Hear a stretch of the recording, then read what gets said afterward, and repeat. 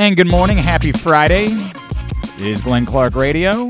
I'm Glenn. Zack Goodman back in with me again one more time this week. And it is a Friday. That means this man is back in studio with us, Chief Grant Poobah here at PressBox, trying to finish up his Immaculate Grid this morning. We were doing sort of like a team effort on Immaculate Grid this morning. I was struggling. I can tell you that. You're welcome for Eric Burns, by the way. Stay in the fan, Charles. I didn't put it in yet. Oh, you didn't use it? No, I didn't put in Steve promise Finley you, either. I promise you it works. How many people have you both had in the last 2 weeks say, hey, are you playing Immaculate Grid? A fair amount, yeah. I asked Paul on the show last week, and Paul said, well, I know I'm going to quit in like 3 weeks, so I'm not going to even start. I had maybe you and I had this conversation the other day, but I definitely I think we did. Paul should do. Paul, I think out of pretty good any memory. of the people I know in my life, Paul would probably do the best. Yeah. Paul has an immaculate, excuse the pun, memory when it comes to baseball players and what teams they played for. I don't know why he does, but he does. You know who's incredible? Patrick Stevens. It's I heard he had a rarity score of 8. Yeah, I mean, and by the way, doesn't surprise me. I say it surprises me, but it doesn't surprise me. I had my best rarity score the other day. It was 125. Ooh. Yeah. That's pretty good. Yeah. I legitimately got like all That's 9. pretty good. Yeah. I think like 90 was my highest. I don't know. Your highest or your lowest?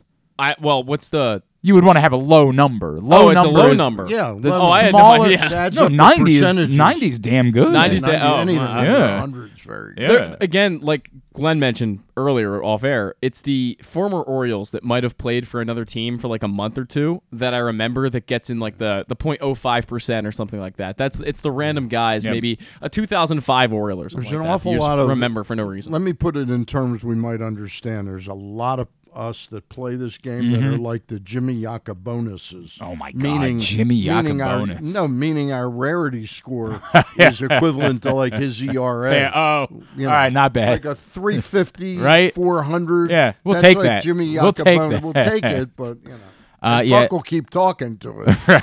I got tripped up today I told these guys, once I'm not immaculate, I just give up. Right. I'm done for the day. I'll play again tomorrow. It's either I'm immaculate or I'm not. Don't you think you gain more by... I understand it, but the goal to me is I want to see it say that I'm immaculate, and then once I know I'm not going to be immaculate, I just kind of don't care.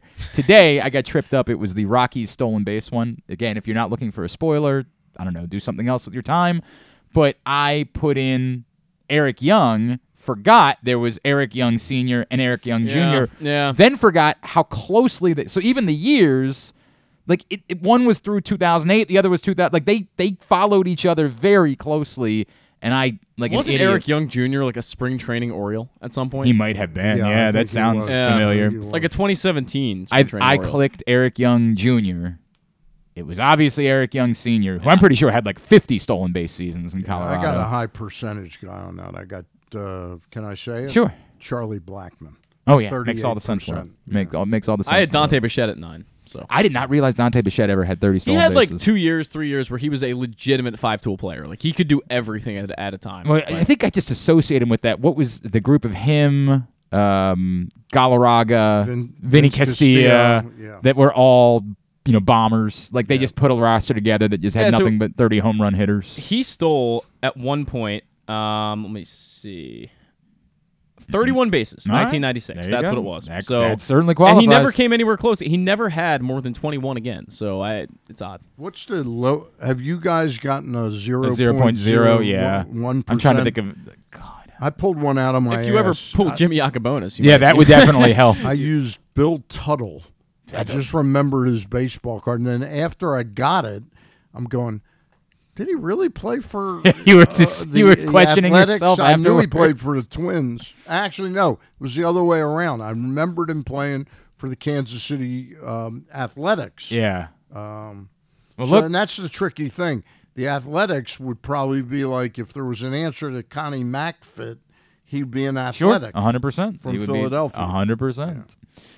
All right, Stan is here. We've got a lot to do on a Friday edition of the show. Good to be back on video, although bad news for Zach, unfortunately, is we're still working with 2 cameras. The one day it was just going to be him. We had no video. We have. Did you get Shintaro? Unfortunately, we've not been able to track down Shintaro yet, but we're still apparently the working on Orioles haven't either, according to Brandon Hyde. So there was a moment last night where I was like, why isn't he here? Like, what's? Well, Hyde said we're going to work to get him here in the next few days, and I'm thinking, how hard is it to you're fly not bringing him someone in from Japan, California to Florida? Like, this isn't rocket science here. So anyway, we'll be back on video, which is good, and I appreciate the hard work from a lot of people. The folks with Hammett, John Colson was helping out this morning to make sure that we could get the video back up and running today.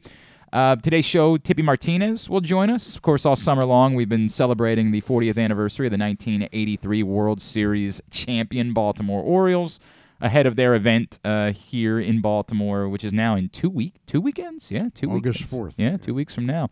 So we'll catch up with the former Orioles closer, Tippy Martinez. Sal Paolantonio will join us, as earlier in the week he was on ESPN and said that he believes the Ravens can dethrone the Kansas City Chiefs and win the AFC.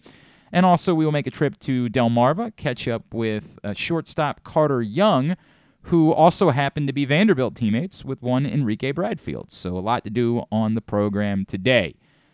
Orioles are in first place, and that's the most pleasant part of the conversation to have. I said it would be by July. Was this the date that you had? I got to go back and look at our preseason predictions. I had a major win at Superbook. Oh, that's huge. That is huge, Stan. That is big stuff. Last night was interesting because, like, you finally get the start that you've been waiting for from Kyle Gibson, right? Like, you have been trying to figure out what's going on with Gibson. He gives you everything you could possibly ask for.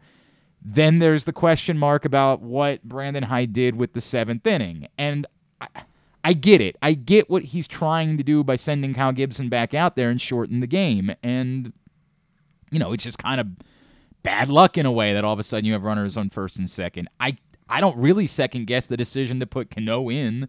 I thought it was aggressive that when he was warming to start the inning and you were saying essentially we're going to go just with Cano and Batista tonight and not put he basically was saying I'm not going to have them on Friday, but then I'll have Coulomb and Baumann and maybe Fujinami. By that point, right. The real head-scratcher for me, seriously, was why would you've taken the lead, why would you want your entire infield defense to be moved around for Ryan Mountcastle with 2 outs and nobody on base? Right. That was a head scratch. The only hope is that he can run into one, and if they score one run, which when you're starting an inning with the runner on second base, there's a solid chance of that. Now you're playing the rest of the game with a mismatched, kind of screwy infield at that point. Yeah, I mean, look, Gunnar can play. He can play shortstop. That's true. Yes, but do I really want him shifting over with a 1-run lead? I really don't. He's shown a little bit of erraticness with his arm, and I think some of that is from the difference. He keeps moving from third to short and back to third and all that. Well, it nearly cost you with Frazier at second base, right? At the end of the game. Yeah. This is the look, the metrics say Frazier's having one of the worst defensive seasons in the history of baseball. We can gauge it all we want to gauge it, but it's little things like that you've seen a ton this season from Frazier when he's played second base. Just little bobbles, hitches. He made that bobble on the game-ending double play. It nearly cost them an extra out there at the end of the game that they would have had to continue to work with by having Frazier in playing second. Gunner's arm proved to be pretty good on that play. Oh my God, that was there was smoke on that ball, right? Yeah. Smoke on it. Look, it worked out. All's good. The Orioles win. Credit to everyone. Ramon Urias. I have had this sort of come to Jesus. We had an entire conversation about it yesterday, Stan. I don't think we've ever given Ramon Urias enough credit. I think that we've always kind of looked at him as, replacement level baseball player. Yeah. Like, nice for now, but when the real players... They caught a little bit of lightning in a bottle with him when they brought him in I think we've almost missed the fact that Ramon Urias has proven to be a really professional, quality baseball player. Yep. He's always been good enough as a hitter, and so exceptionally good defensively. Yeah. And it's been a pleasant reminder over the course of the last couple of days of just how good Ramon Arias really is. That play last night is It's just a really, really nice with the game on the line, and never, no panic, no. It was to him a routine play, right? Got up calmly and knew he could tell spatially, I got to put a little something extra on this throw, and he did. And it's at his second position, by the way. It's not even at his best position that he's making that play. Not where he's a Gold Glover. Right, correct. He's playing another position and made one of the best plays that we've seen. I mean, the day after he made one of the best plays we've ever seen at third base. I mean, it's insane. Yeah, that was an insane play. It was bonkers how good that play was. So I think that this has been a nice reminder over the last 48 hours of how good Ramon Arias is. Just sharpening that trade value. But perhaps that's what I would say. He's a guy suddenly you're able to hold on to suddenly you don't have to even mention Kobe Mayo in a trade. Because some team would there's give a lot you of something. there's a lot of value in Ramon Arias. I think there's definitely going to be a taker for him if the Orioles dangle that. I think there's got to be. I think a good baseball team would say we could take Ramon Arias right now. Glenn, you said what? 20 teams you think would have him as a starter? We were doing that, Matt.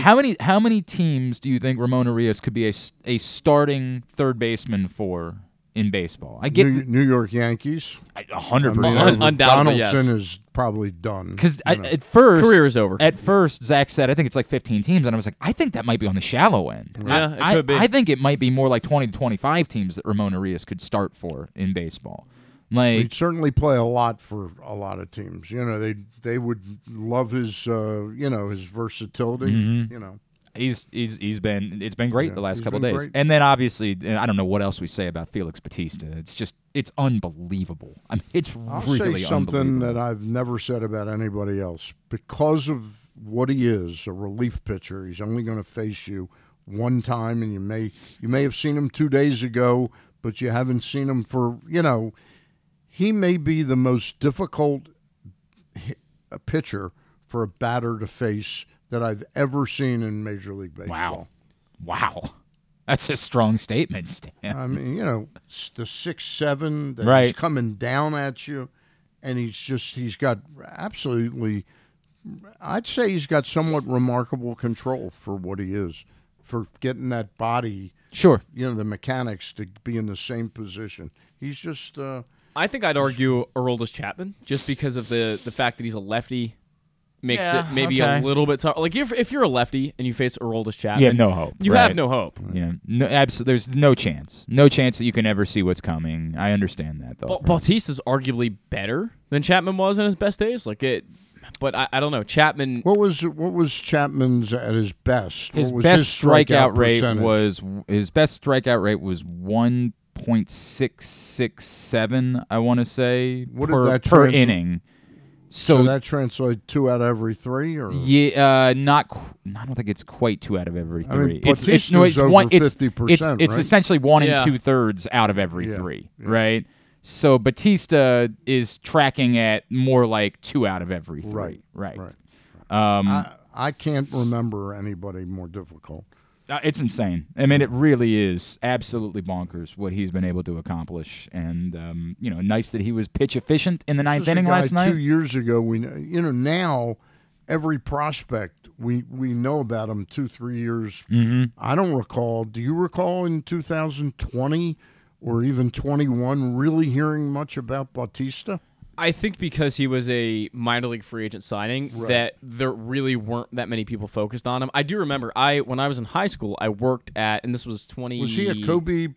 19. Was he a Kobe Perez? I honestly don't know. Yeah. No, he was just a minor league signing. He was in the Marlins organization prior to this, and I worked at Aberdeen for a little while, and I saw what Bautista did, and I saw him throwing 100, 101, and I was like, I don't know who this guy is. Like, I've never heard of this guy, and here he is, closing games often and reaching 101, 102, and he still obviously was as big as he is now back then, and it's again probably because he wasn't drafted by the organization or signed by the organization outside of what they did as a minor league free agent. That's why he hasn't gotten that kind of coverage. I'll tell you one thing, in 15 years, if I need him as a guest on Immaculate Grid, he'll be indelibly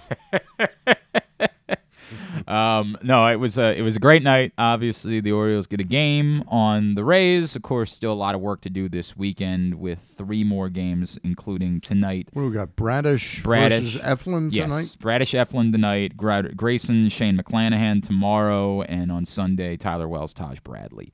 The pitching matchups for the rest of the weekend. Shane McClanahan, that's that's a hell of a fire. It's that fire that you're throwing Grayson Rodriguez into. You're gonna nice to win tonight. Yeah, I would tend to agree. You don't feel great about that going into Saturday. There's no question that you don't feel great about that whatsoever. I stand by the way, and I'd be curious what Zach thinks because I know he's a real student. Not that you're not, but I don't even like it. I don't really even pay attention. I still stand by the column I wrote that Grayson should have come up to be in the exact role that they used Cole Irvin the other night, that they got it backwards.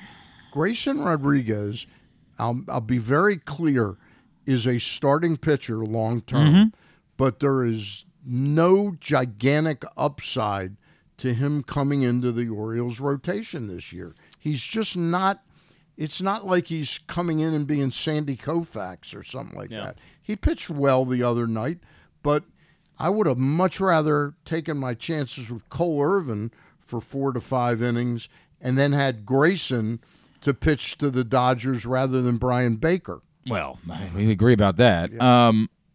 Zach, I don't know how Zach feels, but I've told you before, as high as I am on Grayson and as many question marks as I've had on Cole Irvin, the innings thing with Grayson is still going to be the thing that's going to shout the most to me. Like, he's not going to pitch every 5th day for the rest of the season. Right.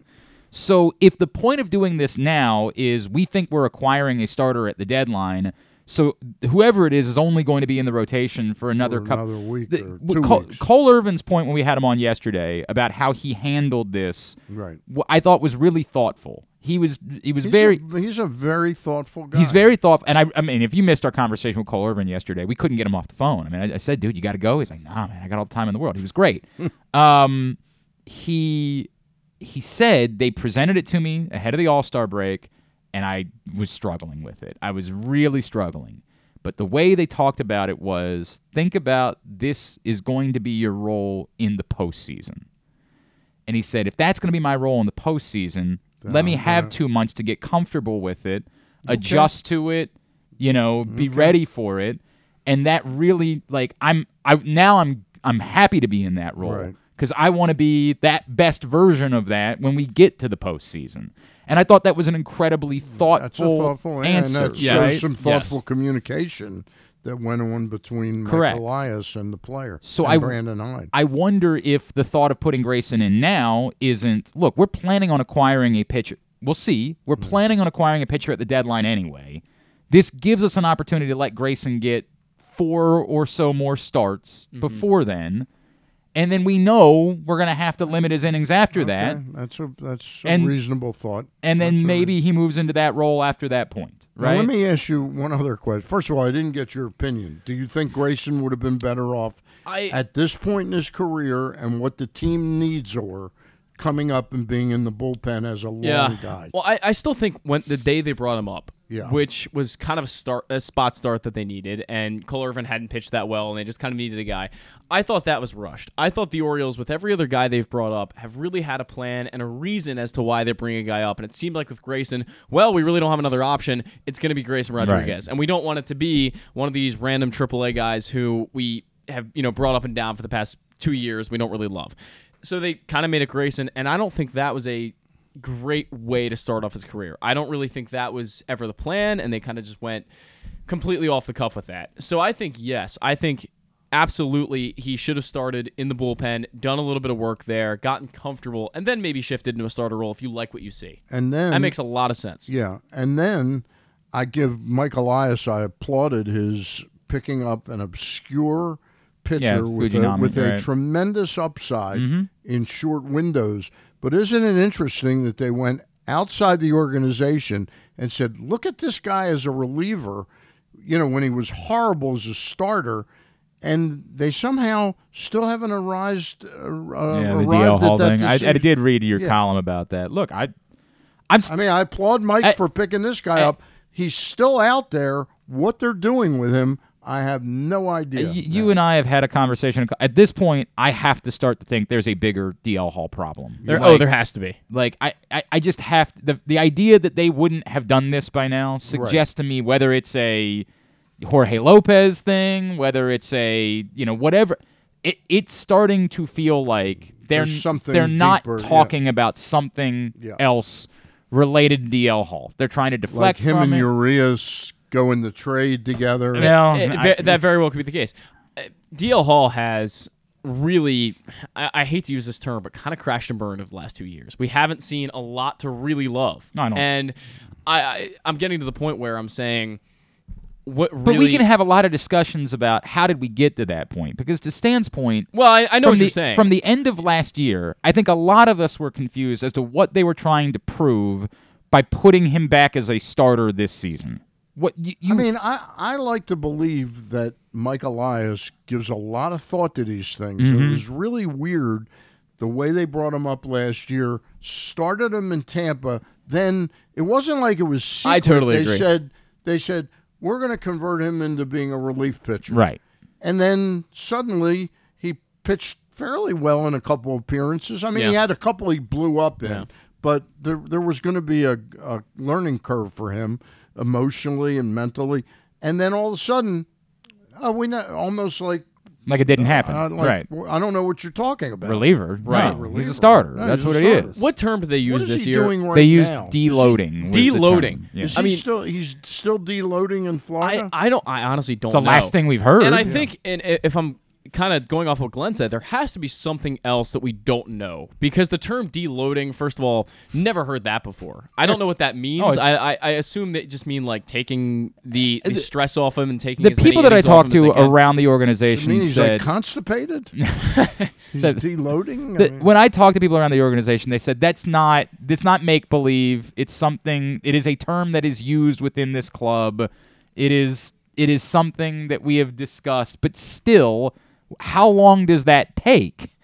How long do you deload before you would rather have a pitcher facing real competition? And again, as long as we haven't really had an update on DL Hall, it's not like we've heard, oh yeah, he's rehabbing in Florida and things are going great, or he's expected to join AAA in the next few days, or whatever. We haven't heard anything. No, and that's why it allows me to think I have to assume there's something else here. If there's not some deeper thing, in my opinion, I would trust him coming in relief tomorrow. I'm not sure with the stuff he has. I mean, what are the circumstances? In a high leverage spot? I don't know if I'm ready Not to do a high that. leverage spot. Sixth inning, seventh inning. I am still an incredible weapon, but I found it very interesting that they picked a pitcher that is doing exactly what I failed as a starter, failed as a starter. but has all of the the skill set, the velocity, all of those things. Stan was pretty on the money with it. Like really a year ago when he came on our show, in the Bataround and talked about. Stan's been on DL Hall's reliever for years. He's been talking about it for quite a while, and it seems like at this point that is the only way you're going to get something out of this guy. The only way, and even if that's probably at this point a question mark, because again, I think anything's a question mark. Yeah, when a guy's just hanging out, this is Alek Manoah, except it's been there. He's been there for. He's just hanging out in rookie league ball. Right.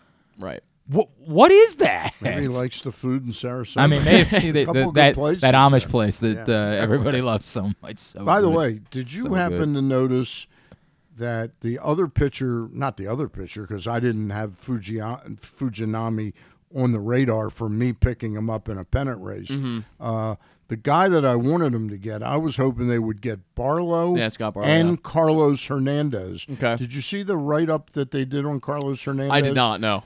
On MLB Trade Rumors. No, I did not. It was amazing. I picked him up, first of all, in my fantasy league that for poor $1. son of a bitch. Because I figure, his career is going down the tubes now. It's over. I'm strongly in second place right now. There we go. But I was assuming they're going to trade Barlow, and he'll end up getting saves before this year's. Okay. But the more I thought about it, I said, boy, I'd really like him here in Baltimore. They did a deep dive. It says under radar pitcher could be proved to be very sought after, and it did like 6 paragraphs on Carlos Hernandez. I would be very on board for that. Yep. I think Zach and I both agreed yesterday. I don't think that they can internally say we got Fujinami, we're good. No, that Mike's can't. on to plan B. I think that's like part one of 3 steps. Yeah. Look, which again, I'm on board with it. It just can't be that was what we did to address the bullpen as we continue to see. And look, that was a tough spot for Cano to come in with 2 runners on base, but your leverage pitchers have to be guys that can come in with runners on base. I'll tell you what. You talk about a trade. There's a trade. D.L. Hall and Ramon Urias to Kansas City for Scott Barlow. And I'll even throw in another D like Hudson Haskin or something like that. He's hurt right now. For Scott Barlow and Carlos Hernandez. And I'll tell you what, we'd be one heck of a dangerous team. I would think they would probably be less inclined to take a major leaguer back in a deal like that, right? Like I don't know that Urias would be the guy that they would want, but I get what you're saying. I feel like they've got a lot of holes, that team. I understand. I just feel like that's the type of team that says, "Give me Young, give me." I'll still give him Young. I'll give him one guy, by the way, that no one's really mentioned as a trade chip, but I think is very possible is Dylan Beavers. Considering that Dylan Beavers kind of struggled this year so far. At least last time I checked the numbers, that was probably a month ago. But he hadn't been great. High draft pick, guy with a lot of tools. Was taken, in the 2nd round last year, 3rd round. So I think there is a very high possibility that's a guy the Orioles could pair with someone like Ramon Urias and say, okay, here's a major leaguer and a guy who's probably not all that far away from being a major leaguer. Right. And then you're looking really good in that kind of scenario. Let's grab a break here as we are scheduled to be joined by Tippy Martinez when we come back in, celebrate the 40th anniversary of the 1983 World Series. Today's show brought to you by PressBoxOnline.com/offers. Go there right now. Get $150 in bonus bets from DraftKings after you place your first $5 bet. See that and other great sportsbook offers. PressBoxOnline.com/offers. Stan the Fan is here. It's a Friday edition of Glenn Clark Radio. Hike to new heights. The best view is yours in Washington County. Our iconic scenic overlooks provide some of the most breathtaking vistas in the Mid-Atlantic. Some are very easy walks, some can be driven to, and some are the payoff for a moderate to difficult hike. All are near quaint small towns that offer great dining, shopping, hiking gear, and more. Explore our 5 national parks for iconic vistas and wineries with breathtaking views. Visit our quaint historic towns and make your stay unforgettable. Learn more at visithagerstown.com. Maryland, be open. Maryland drivers, did you know you can save up to 77% on tolls with an Easy Pass Maryland discount plan? That's right, 77%. It's never been easier. Pick the plan that's right for you at driveeasymd.com. We'll keep you moving. It's a Maryland thing you wouldn't understand. Where the waves meet the shore, you will find Dorchester County. Hi, this is Jimmy Charles. When I think of Maryland, I think Dorchester County on the eastern shore where it's open for making memories. Dorchester County, it's a Maryland thing. For more info, visit www.visitdorchester.org. It's a Maryland thing. Hell yeah. It's a Maryland thing. Hell yeah. The All-America Senior Game powered by New Balance will be back at Johns Hopkins Homewood Field on July 29th. The most decorated girls and boys lacrosse players in the country have been invited to play in what is the premier lacrosse event of the year. Every college coach wants their players in this game, and if you dream of being in this game, you start by trying out for one of your regional underclass teams this summer. The best against the best. Get your tickets now at allamericalacrosse.com. Your summer destination is closer than you think at Live Casino and Hotel Maryland. With an expansive gaming floor and incredible dining options ready for you to explore, your adventure awaits. Dine at the new Coho Korean Barbecue House coming in July or on the patio at the Prime Rib. Enjoy the summertime breeze at Orchid Smoking Patio. Limited time packages starting at $229. What are you waiting for? Book now. At Arundel Mills, must be 21. Please play responsibly. For help, visit mdgamblinghelp.org or call 1-800-GAMBLER.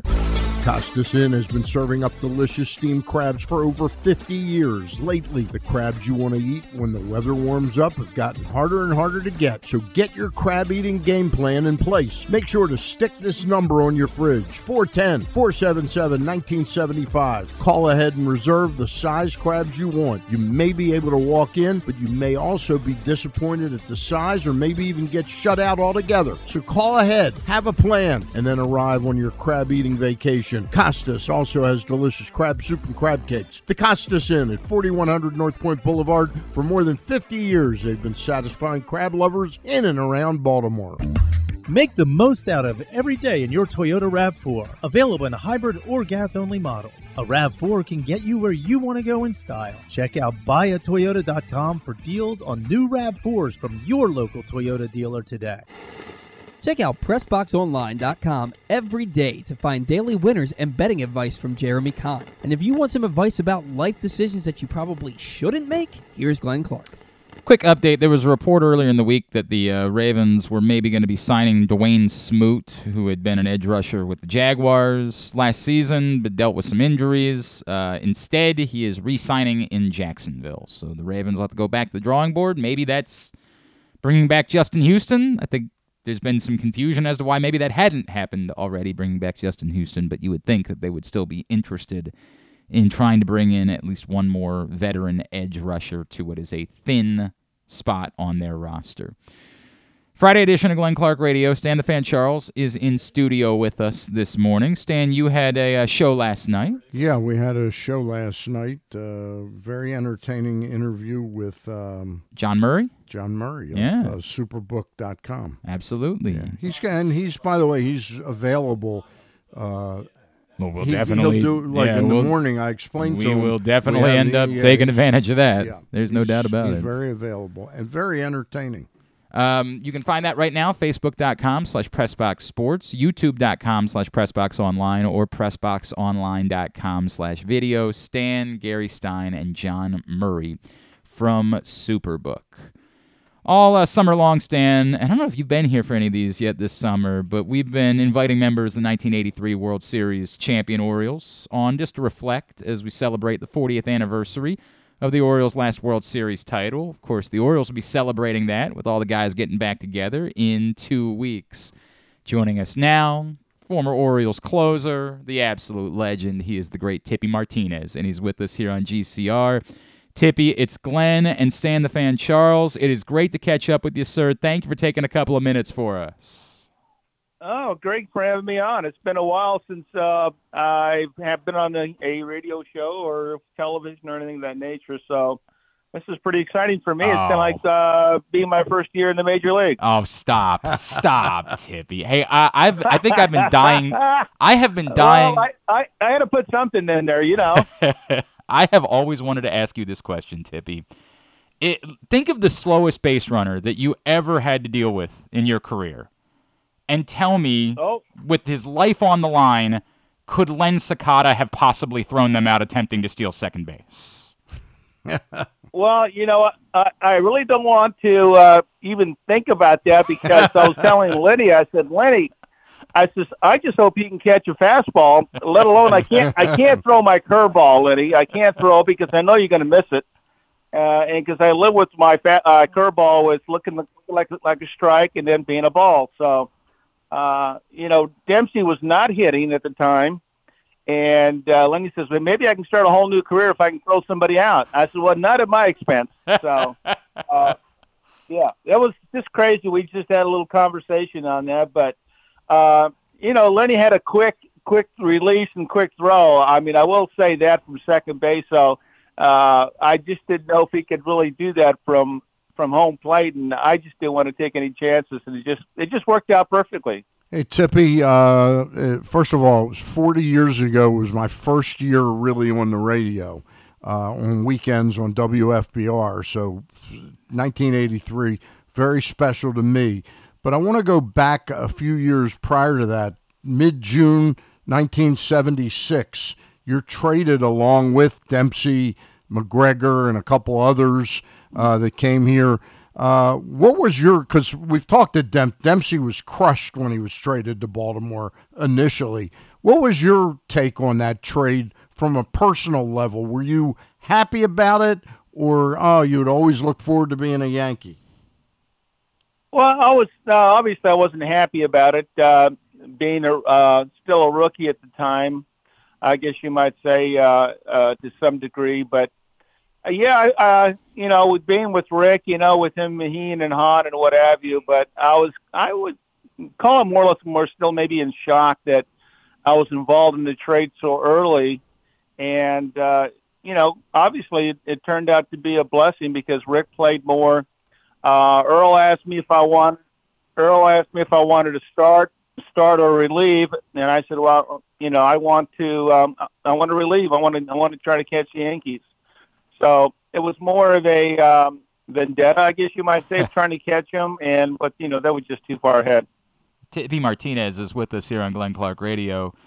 Tippy, as we talk about that 83 team, I feel like everybody that was on the 79 team that we have chatted with this summer has said we were hellbent, right? Like that was still so fresh in our memories, and it was still, until Game 5 was won, we were still thinking about it. How much did what happened in 79 drive you over the course of the next couple of seasons and help lead to what ultimately occurred in 1983?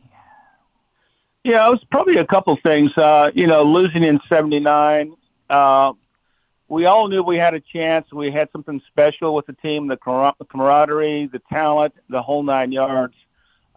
We just knew that we could probably go back again early from losing in 79. So I think if anything, keeping guys together, you can correct me if I'm wrong, but for some reason, that was the time when Peters was signing guys who he wanted back, and it was a lot of us who signed 5-year contracts, and that's why we wanted to stay together. So that was the big point as far as everybody staying together. Going back, I hate to keep going back before that, to the trade. You were a teammate, weren't you? Were you in the same career path as Guidry? Yeah. As a matter of fact, Guidry, and I guess I should say this on radio because I heard from the horse's mouth at one time with when Billy was around. He says, you weren't even supposed to be in that trade. Yeah, it was supposed to be Guidry, right? It was supposed to have been Guidry who's been that trade, and you were supposed to stay in with the Yankees. And I said, really? And so, well, hey, I'm sorry to say Baltimore didn't get Guidry, but I'm glad it came. I think it worked out okay for everybody. I think it worked out all right for everybody involved. Tippy, it's funny because just a couple of weeks ago, the current Orioles were going through a little bit of a funk, and a lot of people reminded us that, those 83 World Series champions, you guys won or lost 7 straight games 2 different times during the course of that season. And at least 4 3-game losing streaks in between. What was it about that team that in those dark patches that you guys were not overly affected by it and you were able to bounce right back out and get right back on track? Well, it's really kind of interesting that you mentioned that because I was playing golf with Singleton, and he says, remember the days, and we always talk about the days when we played, and I can always remember, I always told Kenny, what always stuck in my mind is when I came into a game, if we were losing by a run, 2 runs, 3 runs, it didn't make any difference when I came in the game, but if his saying is, hey, just keep it close, something good will happen.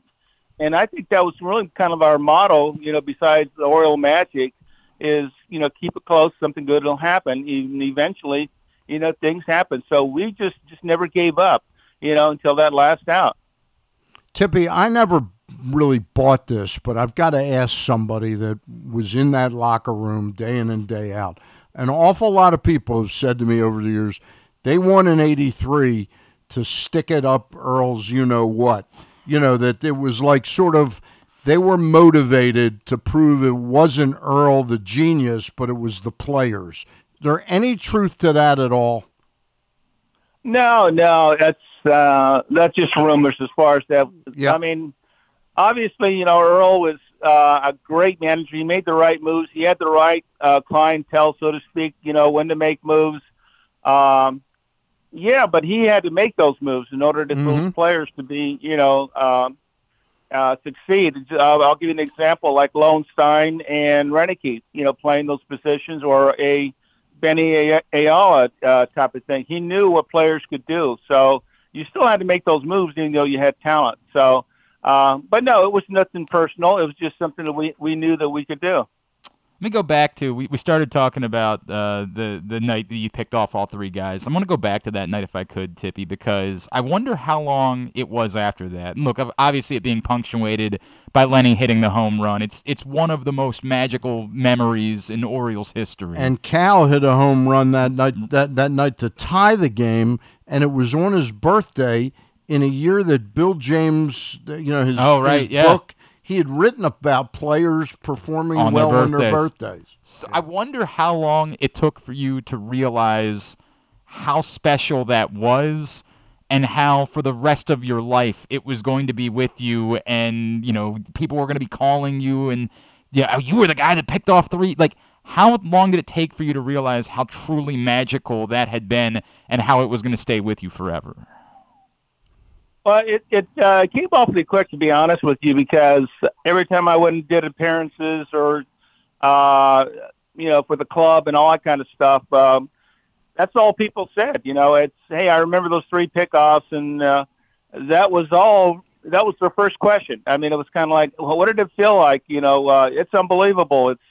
And I still get goosebumps just listening on radio. I think radio really did a great job with it at the time, and it was so exciting. It just kind of gives you chills, and then you kind of put two and two together. And because I was kind of like, hey, I did more than that, guys. I took more than three guys off my whole career, but it became really special, especially listening on the radio how it was presented and stuff. And I realized, well, now I understand even more so. That's cool. It's really cool that you still get that sort of goosebumpy feeling going back and listening to it. Is there something else that you would say, Tippy, like when somebody asked how did it happen, right? How did that team end up becoming World Series champions? Is there someone that maybe you doesn't get enough credit from that team for what it is they did? Is there a story about that team that you think helps explain why you guys were able to become World Series champions a little bit more?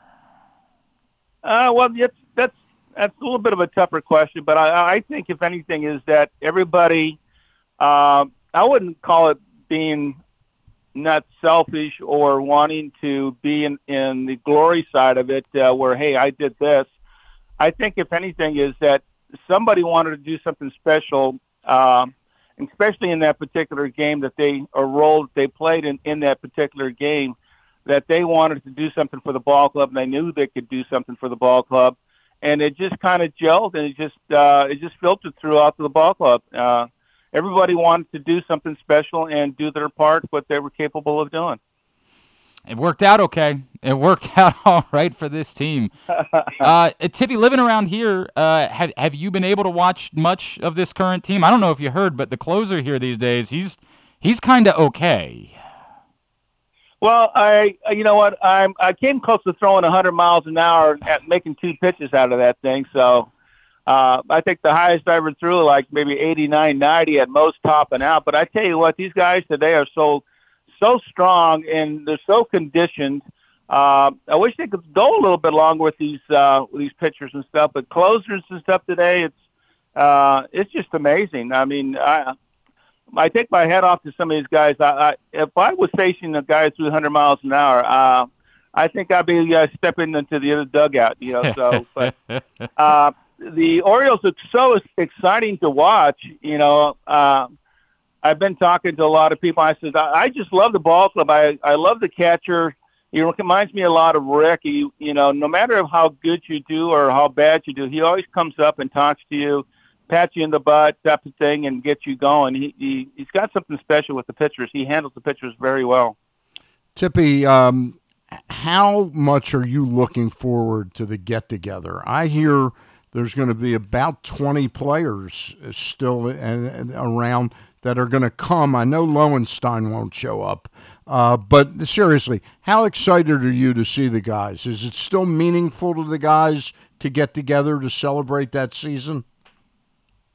Oh, absolutely. Because everybody's got little stories. You know that as well as I do. It's going to be especially exciting because to see Len Sakata, I think he's coming all the way from Hawaii. And I think he had some issues as well, health-wise. And, for him to come and for the Orioles to fly him that far away to come to meet the guys again, to have that to get together again for 83, it's just going to be really special for me. It's going to be special for everybody. Yep. And it helps that, as you mentioned, the Orioles are really good, and it's going to be an electric weekend. It's going to be a really cool It's going to be an awesome weekend in Baltimore. Martinez to Murray once, Martinez to Murray twice, Martinez to Murray 3 times, in the words of the immortal Tom Marr. Technically, that third one, right, Barry Bunnell, that was called a caught stealing. Am I right, Tippy? Well, that's what they said. Because he actually, are they watching the same game that I'm in? Well, he was picked off, but the fact that he kept running, made it a caught stealing. We all know what happened. Tippy Martinez. Go ahead. Well, the one thing I want to say is that with those 3 pickoffs, people just don't know this, is that there was a guy on first base already when I came into the game, and that's when Toronto went ahead. So just to clarify that. Who cares? We don't need all of those details. It's one of the great memories in Orioles history. Tippy Martinez. I appreciate it. Truly appreciate taking the time for us. Can't wait to see you and all the guys back here in Baltimore in 2 weekends. Really appreciate you doing this and look forward to seeing you then. Oh, it was my pleasure. Thanks, guys. Thank you, Tip. A great Tippy Martinez with us here on GCR. I watched that game in the booth that night. In really? The WFBR radio booth at Memorial Stadium. It was unbelievable. And, of course, Lenny Sakata hits the home run. A lot of people – so it was – whose home run was it in 79 that we always refer to as the night that Orioles Magic was born? Doug, that was in 76. 76, thank you. No, I'm sorry. It was 79. Doug DeCences. Right. Doug DeCences, correct. Yeah. And then, of course – he was not on the team in 83.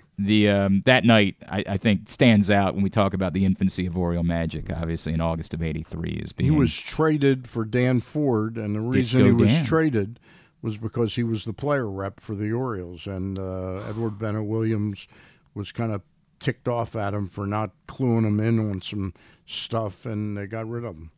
That unfortunately, that's not all that surprising, is it? Nope. Not all that surprising. Nope. Stan, I want to take a minute. Sal Paolantonio is going to join us at the top of the hour, but we haven't had an opportunity. We lost an American icon. Tony Bennett has passed away at the age of 96, and in a way, it's I'm glad that in the last 10 years there was a new generation that was able to discover Tony Bennett because of what he did with Lady Gaga, right? Yeah. Which, by the way, those albums, phenomenal. I mean, really, really good. And the way that she protected. I'm sorry, I'm trying. Oh, I did. Yeah, on the picket line where actually, David Simon shared that out on Twitter yesterday, and I saw that, which was really cool. And I think a lot of people maybe learned about Tony Bennett because of that in the last 10 years. But truly an American icon, truly one of the most talented humans that has lived in the last century, and it's funny because I don't know I have a personal story of a Tony Bennett, but every Tony I just love. I popped it on Spotify this morning. I'm like, God, there's nothing like Tony Bennett. Yeah, he was an incredible human being and had his foibles. And it was interesting. I was listening to the Morning Joe show coming in, and they were talking about him, about how. And you know what's incredible about Tony Bennett? He never had a dark side where something was wrong. He was always, everything was so positive. And then during the news on the show, they did a canned piece that somebody with NBC, I think it might have been Rahima Ellis, did this piece. And I did not know that Tony Bennett had drug addiction. I do remember that. In the 70s, into the early 80s, and really had basically disappeared for all intents and purposes. Incredible talent. Yeah. Incredible talent. One of my favorite singers of all time. Because I was a Giant fan back in those days, so I left my heart in San Francisco was. What did you love for the Giant? I don't know what's the story? Willie Mays. Just Willie Mays? Willie Mays, yeah. Makes sense. Yeah. I mean, like, we were talking the other day about, I have had a thing, so we had, on my radio show the other night, a Devereaux call in because he had done the games over the weekend. And I was talking about how he was legitimately my favorite Oriole growing up, right? Like, that's not like, I've said that a million times. He was my favorite Oriole. And then I said, but I also just have had a center fielder thing. Like, my favorite players to watch. Always were center fielders. Like, everybody talks about Ken Griffey. Like, nobody, when you say Ken Griffey was your favorite player to watch, you're like, join the club. That was everybody. But for me, I was an obsessed Kenny Lofton guy. Like, I would watch Kenny Lofton. I used him in today's Immaculate Oh, Grid. with the yeah, sure, 30 absolutely. stolen with base the season Indians. for the Indians. Center fielders to me were the guys that made you want to watch baseball, right? Well, how about New York City in the 50s? Willie Mays, Mickey Mantle, and Duke Snider. Not bad. Not bad. Duke Snider Decent was a little great collection player. of center fielders. Yeah. And, of course, in Baltimore, we've been blessed with kind of a really it's not Hall of Famers, but it's the same types of entertaining, quality baseball players for the better part of 40 years, right? And like and Cedric's certainly become part of that with how he plays. But Paul Blair was the greatest defensive center fielder I've ever seen for catching the baseball. Sure. There's just something about center fielders and their range and the spectacular plays that they make that is always – I have associated love of baseball with love of center fielders in my life. Just guys that I always – So you like that song, Center Field. Put me in, coach, 100%. Like I don't know what it is, but there is a center field sort of obsession that I have had in my life. And so I get it. I completely get it. Tony Bennett passed away at the age of 96. 96. Had been in bad health for the last couple of years and hadn't made many public appearances, but Jesus, a 96-year life and squeezed just about every ounce you could get. I had a friend who actually saw him at Wolf Trap like 5 years ago and said he was still sharp. Yeah. And in fact, there was like Lady Gaga came out apparently during that show, which was really cool. But he was just running through the numbers. There was no chatter. There was no here are the songs. I'm going to sing them, and then we're going to move on. But he said it was absolutely worth it to be able to see Tony Bennett, which is a really cool thing.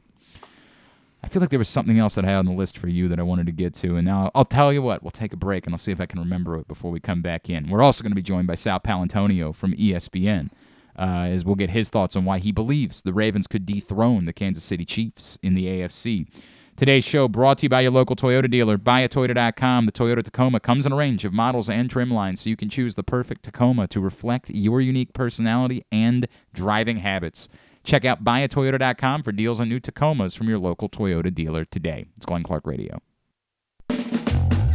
Another exciting weekend of affordable family fun at Prince George's Stadium with the Bowie Bay Sox. Weekend starts on the 21st with our Bowie Pit Beef Night. Come on out and grab a bite. Back-to-back fireworks carry on to Saturday with the Island Luau, a free Bay Sox Hawaiian shirt to the first 750 fans. And it closes on Sunday with Heroes Day. Bay Sox jerseys auctioned off to support local charities. Get your tickets now by calling 301-805-6000 or anytime online at baysox.com. The Bowie Bay Sox. Let us be your 9-inning vacation. The All-America Senior Game powered by New Balance will be back at Johns Hopkins Homewood Field on July 29th. The most decorated girls and boys lacrosse players in the country have been invited to play in what is the premier lacrosse event of the year. Every college coach wants their players in this game, and if you dream of being in this game, you start by trying out for one of your regional underclass teams this summer. The best against the best. Get your tickets now at allamericalacrosse.com.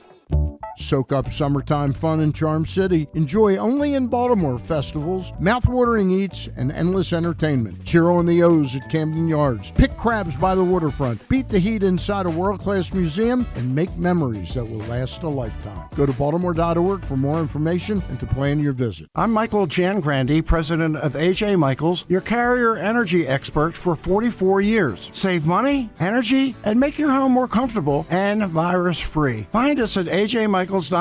That's AJMichaels.com. The latest edition of PressBox is available now. On the cover, Dave Ginsburg remembers Goose as he looks back on the impact that late Tony Saragusa had both on and off the field here in Baltimore. Plus, he explains how Goose's kids are working to continue that legacy with the Goose Flights program. Also inside, Todd Karpovich profiles the path Tyler Wells has taken to becoming a star in the Orioles rotation. And you'll find a special summer travel guide with information about events and activities throughout the state. PressBox is available for free at over 500 area locations, including 60 Royal Farm stores. And you can always find the entire edition, as well as the best daily coverage of the O's, Ravens, and Terps at PressBoxOnline.com. That first sip. That first bite. Start your day off right with a delicious breakfast at Royal Farms. Choose from a fantastic selection of fresh Royal Farms breakfast sandwiches and top it off with a rich hot cup of the freshest coffee in the world. At Royal Farms, breakfast is available day and night. It's the freshest breakfast in the world. Real fresh, real fast. Royal Farms. It's a Maryland thing you wouldn't understand. Where the waves meet the shore, you will find Dorchester County. Hi, this is Jimmy Charles. When I think of Maryland, I think Dorchester County on the eastern shore where it's open for making memories. Dorchester County, it's a Maryland thing. For more info, visit www.visitdorchester.org. It's a Maryland thing. Hell yeah.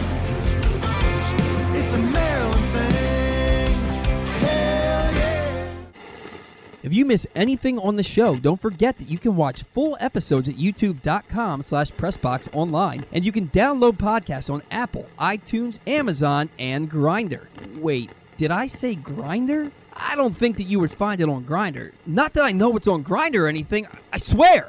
On second thought, you know what? I don't care what you think. Here's Glenn. All right, Stan. This would go no better for me. I want to make that abundantly clear. But I remember one of the things I wanted to do with you today is I wanted you to tell. I'm going to read off the names that are the top of the British Open leaderboard, and I want you to tell me how many of them you've heard of. Okay. Just heard of. Sure. Because I'm only saying this because I was struggling with it. Ricky Fowler. Ricky Fowler is not at the top of the Struggling. He's even right now. But he had a rough final hole yesterday, you know right? What? Ricky Fowler is being Ricky Fowler. That's just. I think he was playing well yesterday. Got to the 18th and hit two balls out of bounds and ended up making an 8 on the final hole of the day yesterday. So the leader of the British Open currently at 10 under, already finished his second round, Brian Harman. Mrs. Harman's son, exactly right. Yeah. I know you've heard of the next couple of names. Sure.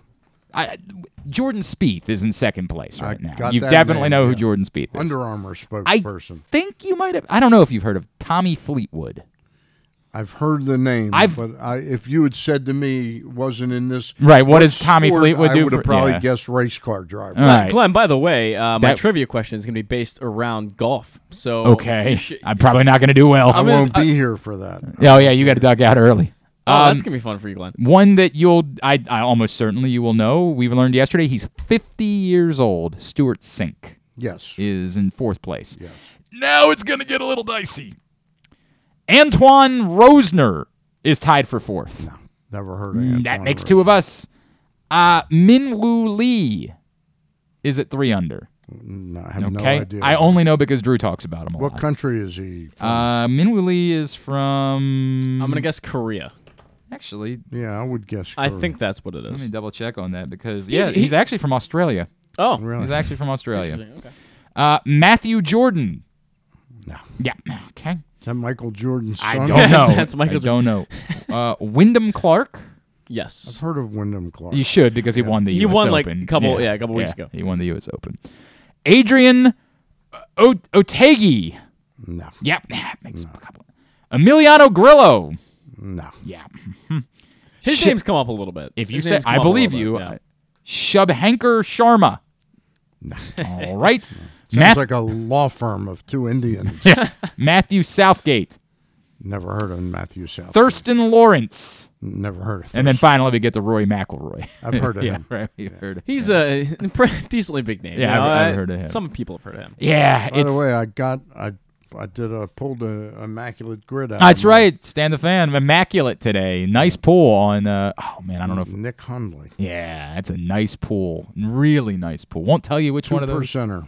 No, it's a He really had to good be one. a San Diego Padre. 2% of people guessed that? Yeah. That's wild. Probably people that were he's either not in, that because Yeah. he's not that. It's not. It was like he was in the 2012 Orioles. Right, or yeah. 14 Yes, if he had played for the 92 Orioles, then he Nobody would be would remember. 0.02% on Nick Hundley. Yeah, I hear what you're saying. It still seems like a high number. I also just don't think there are a lot of obvious ones. Like, I don't think until today, until you guys said it, I don't think Nick Hundley's crossed my mind. My question is, would my guy have worked? Would Eric Schau? Can you go back and is there? Well, we can just look him up. Yeah. We can do that. By the way, my guy would have worked. Who was that? Andy Ashby. Andy Ashby. Andy Ashby would have worked. And you said Eric Schau. Yeah. Hang on a second. I know he pitched for the Padres. Eric Schau. Seems like whenever a pitcher goes bad for the Padres, they end up in Colorado. Would have been. He was definitely a Padre and was never a Rocky. Never a Rocky. He was out of baseball by 91, so he wasn't even in baseball. The Rockies' first season was 92, right? Yeah. I think so. Or Yeah, 93, yeah, maybe. yeah. Maybe it was 93. So, yeah, that was the other thing that I had on my list for you, was to see how things are going. By the way, Jordan Spieth just made the most Jordan Spieth par. Okay. He sliced his drive like 50 yards off the fairway into the weeds in the right. Then his next shot is about 10 yards from the green, and then he makes the most beautiful chip from about maybe not even a foot to the cup. So the guy if he could stay in contention, it would be a huge story. Every Jordan Spieth hole is a nightmare, but he always pulls Somehow, it out. It's just somehow. There's always one bad shot in there. All right. We are going to chat with Sal Paolantonio here in just 1 second. Stan the Fan Charles is in studio with us this morning. Next week, I will be gone. I am going to be at the beach. Who's filling in? Oh, I've got And Friday I lined up the Gary absolute Stein? best fill-in Gary host. Stein? Ken Zales will be here on Wednesday and Thursday of next week. No, I got to thank both Stan and KZ, who are going to be coming in. Thank us after. Yeah, make sure the show's still here Yeah. when I come back. Stan didn't oversleep right? on Monday. Yeah, I'm going to be at the beach with family, and I appreciate those guys stepping up and coming in to hang out and guest host the show next week. Griffin will be back to hang out with them, so appreciate them doing that next week. Again, Stan on Monday, Tuesday, and Friday. KZ will be here on Wednesday and Thursday of next week. Our next guest, of course, one of my favorites, of course, longtime ESPN NFL insider, and he was on Get Up the other day and said, I think the Ravens have a chance to dethrone the Chiefs in the AFC this season. He is our friend, Mr. Sal Paolantonio, and he's back with us now here on GCR. Sal, it's Glenn. Stan the Fan Charles is in studio with me this morning. It's great to chat with you as always, sir. Thank you for taking the time for us. Glenn, anytime you call, I'm ready to go. It means the world, my friend. I was not really, the funny thing, knowing how you feel about this team and how they put things together, I was not particularly surprised by what it is that you had to say the other day. Explain to everybody else, why is it that you are so bullish about this Ravens team? Well, let me take you back. This is what happened. So Mike Greenberg was back in studio, and I've been on Get Up about once a month this off season. Been nice to be in the studio, but Mike was on vacation in Japan, and he comes back, and we have our pre-show meeting at the Seaport Studios, and the producers are talking to us about the show, and they said, let's throw out this question. What team do you think in the AFC has the best chance to unseat the Chiefs as the AFC representatives of the Super Bowl? And they went around the room, and I raised my head, and I said, I think it's the Baltimore Ravens. And they asked me to lay out my case, and I did, and it made it into the show, and it became a definite point of discussion. And I do believe it. After studying what the Ravens have done this offseason and where they were last year, things have to go right, but I just love what the Ravens have done to reconstitute that football team and reconstruct it. And it starts, in my view, Glenn, with the offensive coordinator, Todd Monken. Sal, a long time no talk to. Stan the Fan. How you doing, Sal? Stan, my man. It's been a while. Hey, we're readying ourselves at PressBox for an August cover. That's going to be a deep dive into everything that the club did surrounding Lamar. I very rarely come up with a headline before the story's been written, but we've tentatively got the headline, how far, comma, Lamar, with a question mark. This is really all about, is Lamar as good as Lamar thinks he is? Well, of course Lamar is good. But, you know, I think it's going to be really exciting to see what the Ravens offense is going to look under the tutelage of this new offensive coordinator. And I think it's important for people to go back to the Eagles, the first year of Chip Kelly, because Todd Monken is Chip Kelly light. He will use speed and spacing to force the defense to defend all 53.5 yards horizontally and 100 yards vertically. And he will use speed. And when I say speed, I'm talking about the speed of the players on the field, particularly Flowers, particularly Lamar Jackson, maybe Odell Beckham Jr., and also getting up to the line of scrimmage quickly, no huddle quite a bit, and making sure that, you know, he has enough options when he's back there, whether it's in the shotgun or under center, which he rarely is under center, that he has a lot of options to get the ball out of his hands quickly. You know, what's in vogue now in the NFL is blitzing. And the one way to mitigate the blitz is the ball has to come out of the quarterback's hands quickly. You know, you see it all over the NFL. You're going to see it with the Jets, with Hackett. They're going to eliminate all the motion in the Matt LaFleur offense, and it will be dictated by Aaron Rodgers' pre-snap read and him getting the ball out quickly. And that's why you'll see a dramatic decrease in the number of sacks, even though the Jets' offensive line is always a work in progress. You'll see it with Mac Jones. Bill O'Brien is the king of empty sets. When he was with Deshaun Watson in Houston, they ran the third highest number of empty sets over a 6-year period. And New England last year was last in the league in empty sets. And what do empty sets do? Gives the quarterback options at the line of scrimmage so the ball comes out quickly. And you'll see that with Todd Monken and the Ravens. There'll be a lot of empty sets. There'll be speed to the line of scrimmage, speed getting the ball out, speed going downfield. It'll be speed and spacing. It'll be just like Chip Kelly did with Mike Vick back in, I believe it was 2013 or 14. Really interesting, Sal, that you picked up on one of the biggest problems I've had with Lamar is not his skill set. It's coming to the line of scrimmage and really being with enough time to really master what he's got to look at and get the plays off in time. There were so many times we'd see it like go down to the wire. It seemed like it was rushed. Staggeringly so. Todd Monken will clearly, you're saying, make this a real point of contention. Point of emphasis. Yeah, point of emphasis. I don't think it's Lamar's issue mainly. I think it's the construction of the offense. Okay. It's coaching. You know, coaching matters in the National Football League. Scheme matters on offense, and I think people will be not surprised. I think they'll be shocked by how fast this offense runs. It runs white hot, machine gun fast. That sounds exciting to us. It sounds really exciting. The great Sal Paolantonio with us here on GCR. Sal, I think one of the things that, like, everybody knows the Ravens are going to throw more because it's almost impossible to not, right? We were talking about a Greg Roman offense.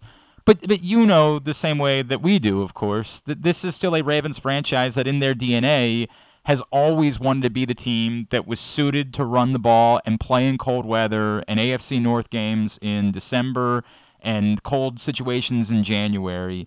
Do you have a sense yet for what that line might look like for a team that is definitely going to throw the ball more versus still knowing that their DNA is what it is? Well, I think it's all about deception. You know, the best plan travels well with a bodyguard of lies. That's Churchill, by the way. Not bad. Not bad. Right. Write that one down. I've used that before. I got it from my old man, who was a football coach. But I digress. I think, you know, it'll be about deception on the field. It'll be about speed on the field. And, because teams have been challenged severely in lining up with the best possible offensive line due to a lot of different factors. Fewer and fewer good offensive linemen are coming out of college. Offensive linemen are getting injured more. Defenses are blitzing more. The power, speed, and bulk of defensive lines has put so much torque and so much pressure on offensive lines, so that if you use an offense that uses deception and speed, you can mitigate some of that. And I think that's what you'll see here. You saw it last year in Philly. Philly doesn't have a big offensive line, but it has an offensive line that's effective within that offensive system. And that's why everybody calls it the best offensive line. It's an old offensive line. Jason Kelsey is older. Lane Johnson is older. They just got rid of one of their starting guards because he couldn't handle the speed and the complexity of what they do. So, and it took Jordan Mailata almost 5 full years to become a starting left tackle. And then when he finally clicked in, they gave him a big contract. So the Eagles are a good indication, or a good example, illustration of how you use speed, athleticism, and complexity to defeat defensive lines. Now, that didn't happen in the Super Bowl, and then that was a problem. So, when you have a good defensive line, sometimes it can be defeated. But when you have a guy like Lamar Jackson and his, pyrotechnic speed, it really offsets.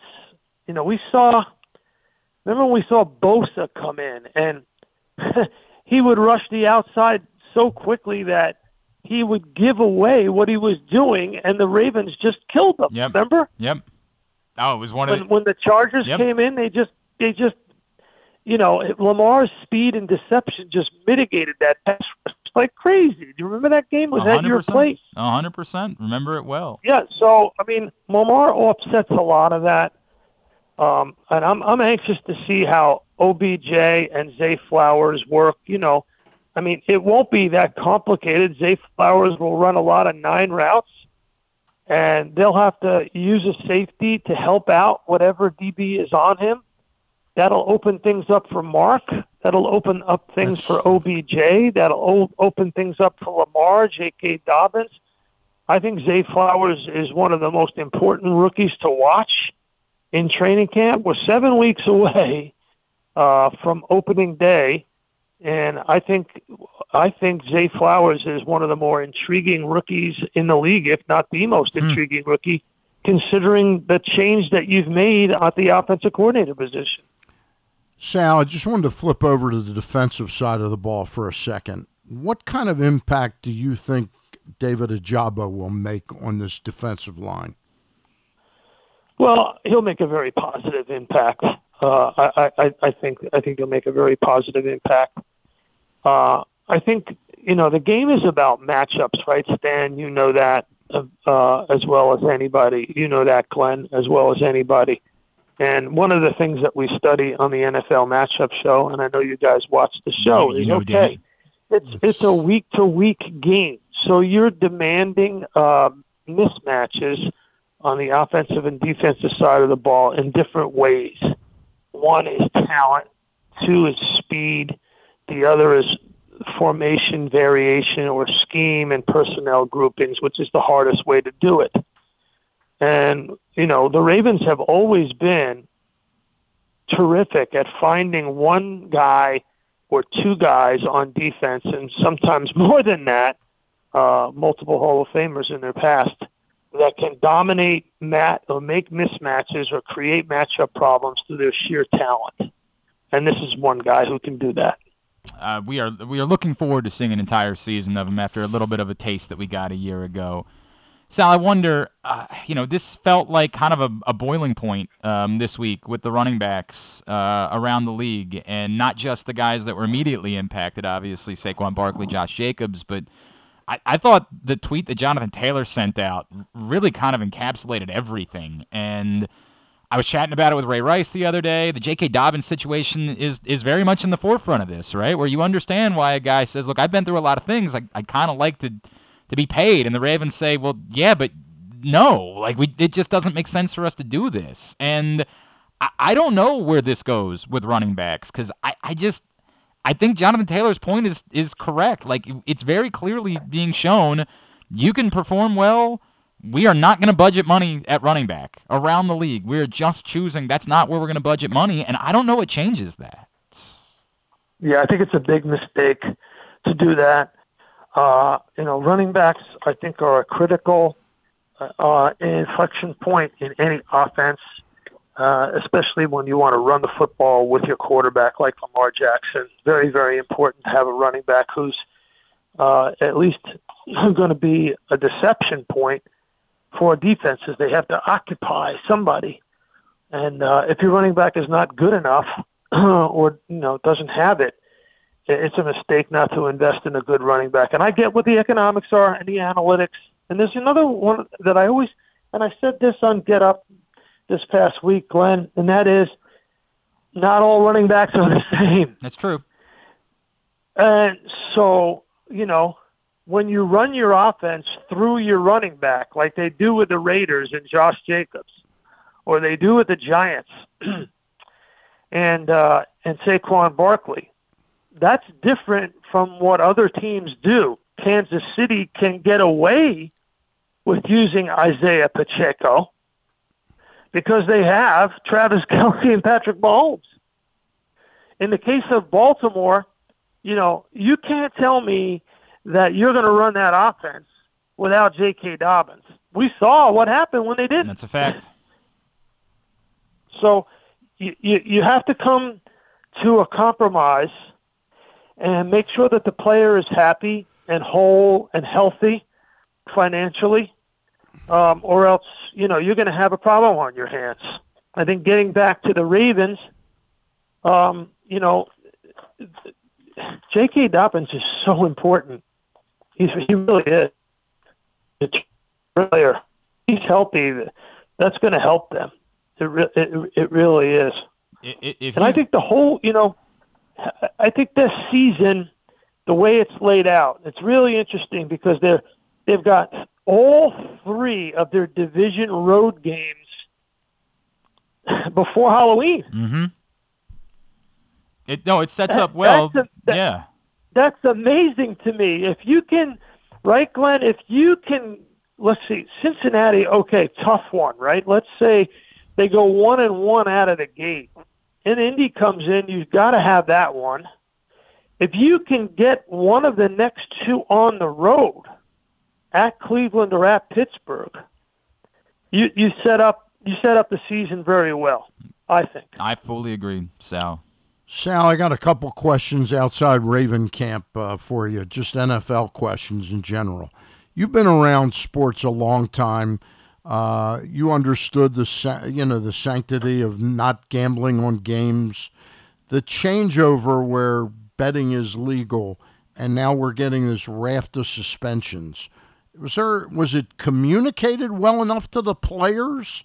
What do you think happened there? Why we're having this raft of suspensions over betting on football? I don't have an answer for you on that. I think it was communicated very well by the league and by individual teams. I think they still have to communicate it to these players. The rules that are set up are fairly straightforward. They're not that complicated. But if you're an NFL player, you have to realize that your window of employment and opportunity is small compared to the rest of the world. Let's just take running backs. It's 3 years. Mm-hmm. So for 3 years, you don't gamble. Right. Just don't. I don't gamble. I don't. I'm on ESPN. I don't want to sully my image in any way, shape, or form, and I don't gamble. My other question outside of Ravens camp, did in the end, did Dan Snyder have any friends among the other 31 owners in the National Football League? Did he watch them? Did he have any? Did he have any friends? People that really liked him, wanted to stand up for him, or did he have 31 enemies in this league? Oh, I don't know the answer to that question. I just don't. Okay. I don't know each of the owners well enough to make. But you could see that the handwriting was on the wall. Oh yeah. That investigation was pretty thorough, and they made the decision. It was time to go. Yeah. And I'm speaking to Baltimore Ravens fans. They're not too worried about what's going on with the Commanders. Yeah, there's not a lot of love lost between the. In fact, I joked about it. Sal. I said. I know the dynamics, Glenn. Yeah, I know the dynamics. I know you do. I said nobody's waking up in Baltimore concerned about what's happening with the Commanders. Well, you say that. It's funny. I said this. Nobody deserves what that fan base has been through, right? Like, no one does, no matter how you feel about it. No sports fan deserves that. But it was always kind of nice knowing you only had to compete against 30 other NFL teams instead of 31. I've been around FedEx a lot. Yeah. And the people who run that stadium and the fans have always been great to me. Soup to nuts, start to finish. And I've covered it back to the Joe Gibbs days, and I've always been welcomed there with open arms, and I'm hoping that they get everything back together because it's the NFC East, and it's always a lot of fun to go down there, especially when the Eagles or the Ravens are involved. Sal, when is the matchup coming back? When will be the first episode of the season? All right, week 1. We'll be back week 1 with the great Greg Cosell and Darius Butler. We'll be back. It's my 20th, believe it or not, 20, you can see all that gray hair I have on television. 20 years hosting the NFL matchup show. That's awesome. That's awesome. You've had an incredible career. NFL Films people do such a magnificent job. If you've never gone, you guys should come up sometime and watch a taping of the show and come hang out with us and have breakfast in the NFL Films cafeteria, the Ed Sable cafeteria. Fun. Sal, this is a promise. I would love to do that. I will be in touch with you about that. I would love to come up and see you guys tape that show. I think that would be awesome. All right, good. Sal, it's always a pleasure, my friend. You've always been great to us. Thank you so much for spending a couple of minutes with us this morning. Really enjoyed it and look to do it again as we get closer to the start of the season. All right, I'll see you down at the Castle and down at M&T Bank Stadium, I'm sure, this year. Great to hear your voice, Sal. You're one of a kind. You really are. Thanks, brother. I'll talk to you. Talk to you later. Sal Paolantonio from ESPN with us here on GCR. Always appreciate him. He actually had to go out of his way this week in order to make some time for us because we had some technology problems. Some back and forth with Sal, but he's always been very kind. I've always appreciated that. We'll go right from Sal to where I got to make a phone call to Delmarva and grab Carter Young here in just 1 second. Today's show brought to you by PressBoxOnline.com/offers, where we're offering new sports.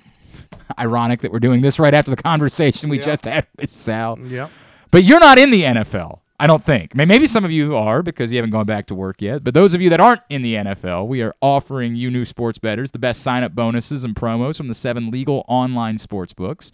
Go to PressBoxOnline.com/offers right now and get offers like $150 in bonus bets from DraftKings after placing your first $10 bet, or up to $1,250 in bonus bets from Caesars.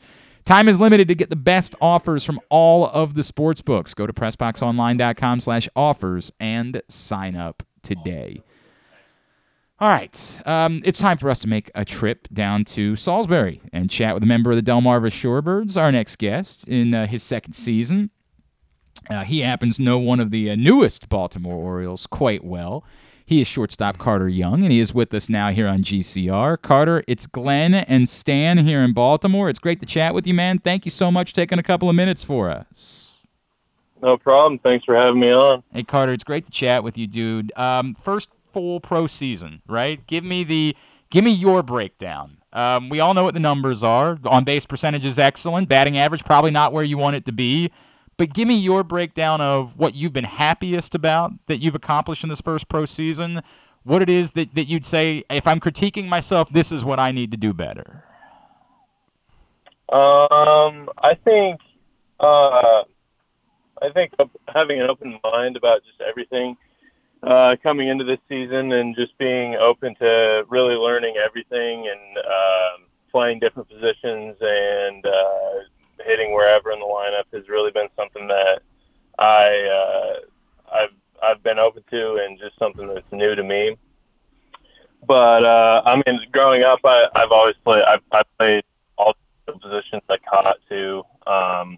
But I'm sorry. What was the question? Just but like what you're proudest of, and then maybe what you're critiquing yourself the most about at this point. Like what I'm critiquing right now. I mean, there's a lot. There's always something that needs to be critiqued. But I think what I need to work on right now is just the overall hitting aspect, and just getting on base more often. And obviously, you mentioned it. My batting average is low, and it's obviously not where I want it to be. But we're doing some things that are very drastic, and I actually like it a lot. Our hitting coach here, Josh Bunselmeyer, he does a really good job, and I love all the stuff he does. And I think a lot of what he has to say has helped me a lot this year, not just in terms of hitting, but also mentally, and how I approach every at bat when I step into the box. Is just he's really helped me improve in that as well.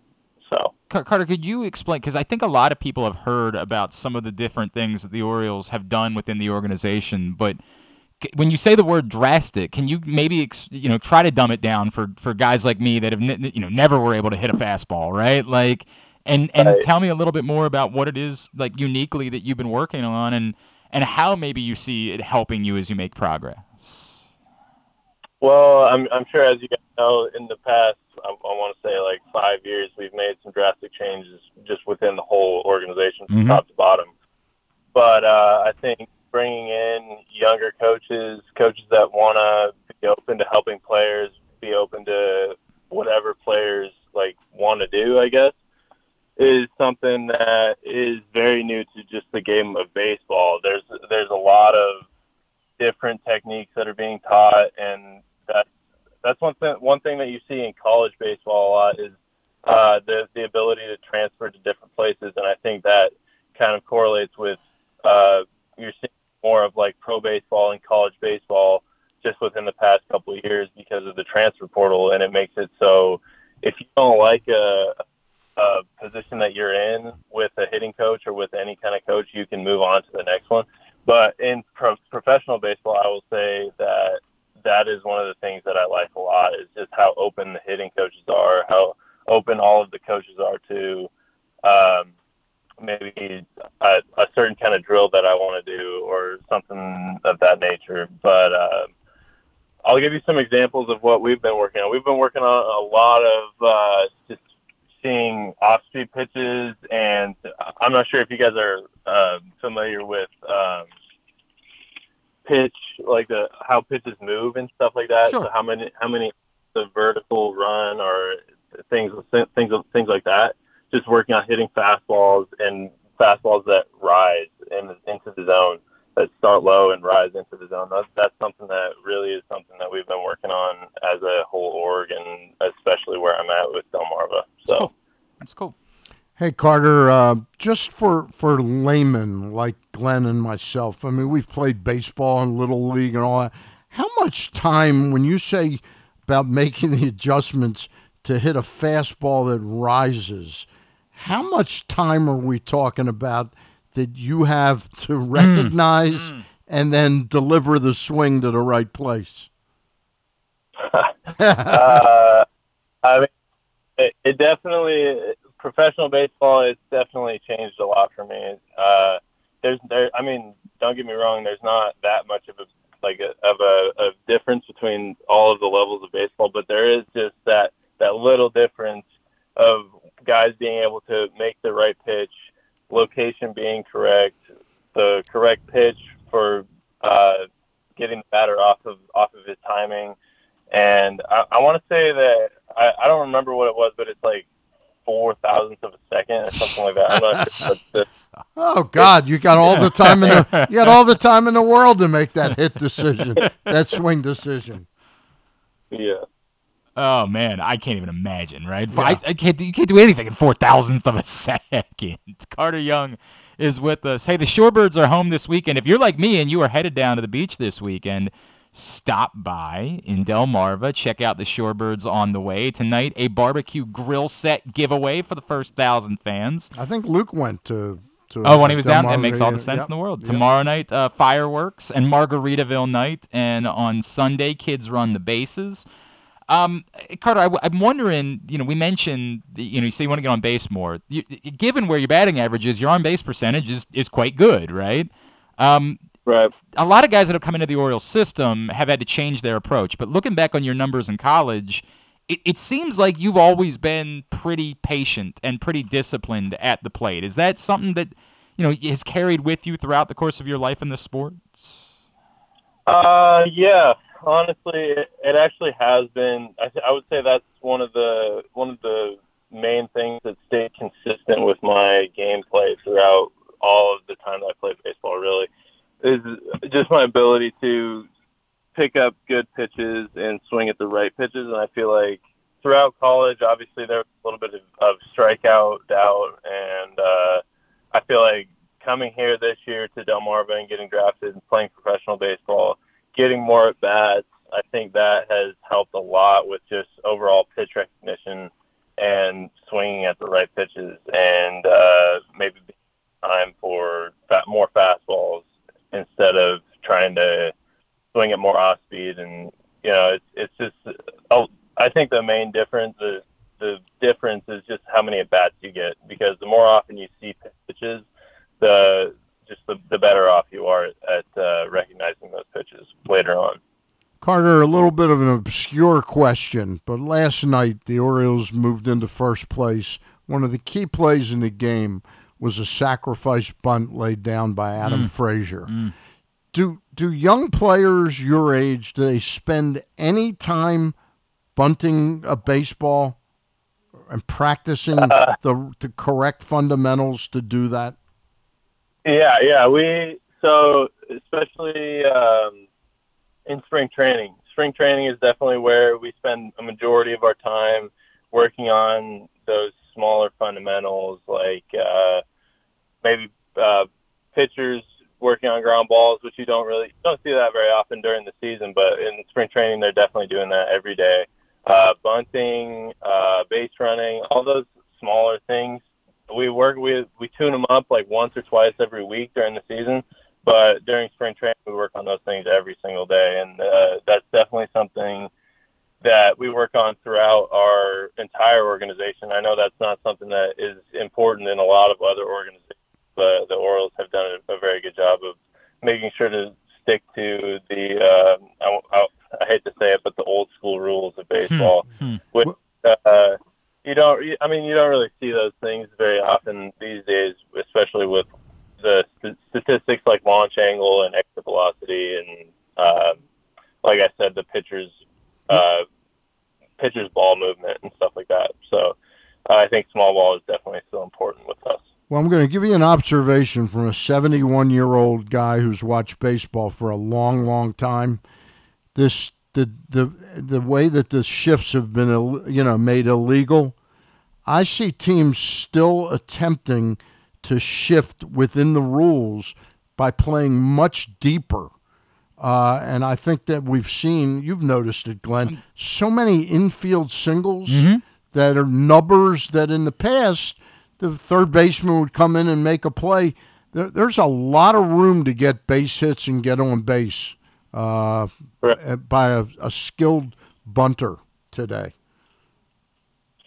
Yeah, you're absolutely right. In the big leagues, a lot of time you see guys trying to cheat the shift, the new shift rules. I saw early in the year, I want to say it was one of the first couple months of the season, they shifted Joey Gallo with I think they put one of the outfielders I think they put the left fielder in right field, in shallow right field, so much just like having the third baseman go back over into that shift. So, I mean, there's loopholes. There's different ways. I mean, you can't hate it because they're just playing the game. They're trying to find the best way to and they get out. And they can't hate you for bunting in front of them. Right. Yeah. And my point is, I'm guessing you're not considered an elite power prospect. I don't know. He had that big home run season at Vanderbilt. Yeah, had a pretty big home run season. Well, then maybe I'll shut up. Keep swinging away, baby.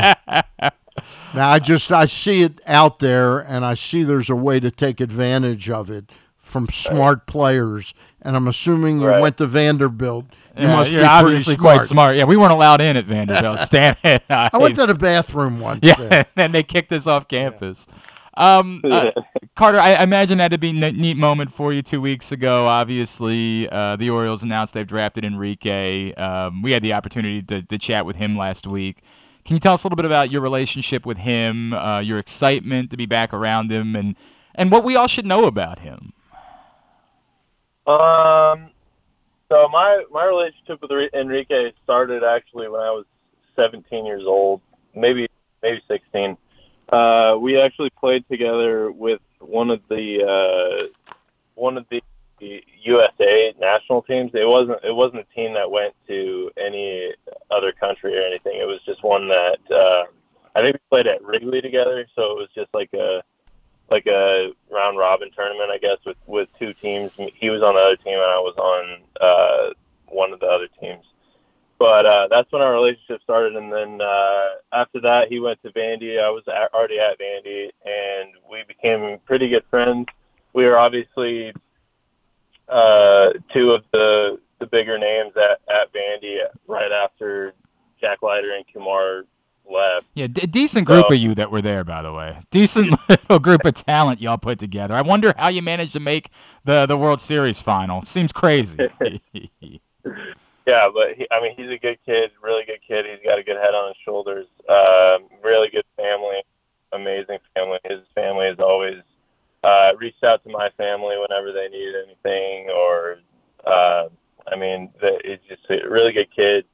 Definitely will fire everybody up when he gets here. He's got a lot of tools, and I'm excited to be able to play with him again at some point. That's awesome. That is awesome. It's a really cool story the way that's worked out. And then I joked about it, but we saw some serious pop from you during your time at Vanderbilt. Is it something that you would say to us? I don't know if I was ever going to be that guy, or do you feel like that's still in you as you progress? That getting to that place where you can put up some real power numbers is still something that you're looking to try to do over the course of the next couple of years. Yeah.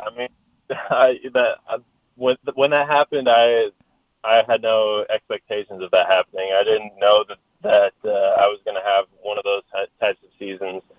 But after seeing it happen one time and hopefully, doing the same things and just having the same scenes and being able to go in and do the same thing every day, hopefully that I can be able to have one of those seasons again.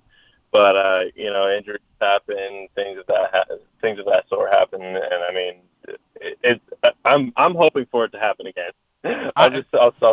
We'll echo that then. We'll echo that we're hoping for it to happen again as well. And if not, Stan already painted that you become the best bunter in the history of baseball, and that's the move. That's the path.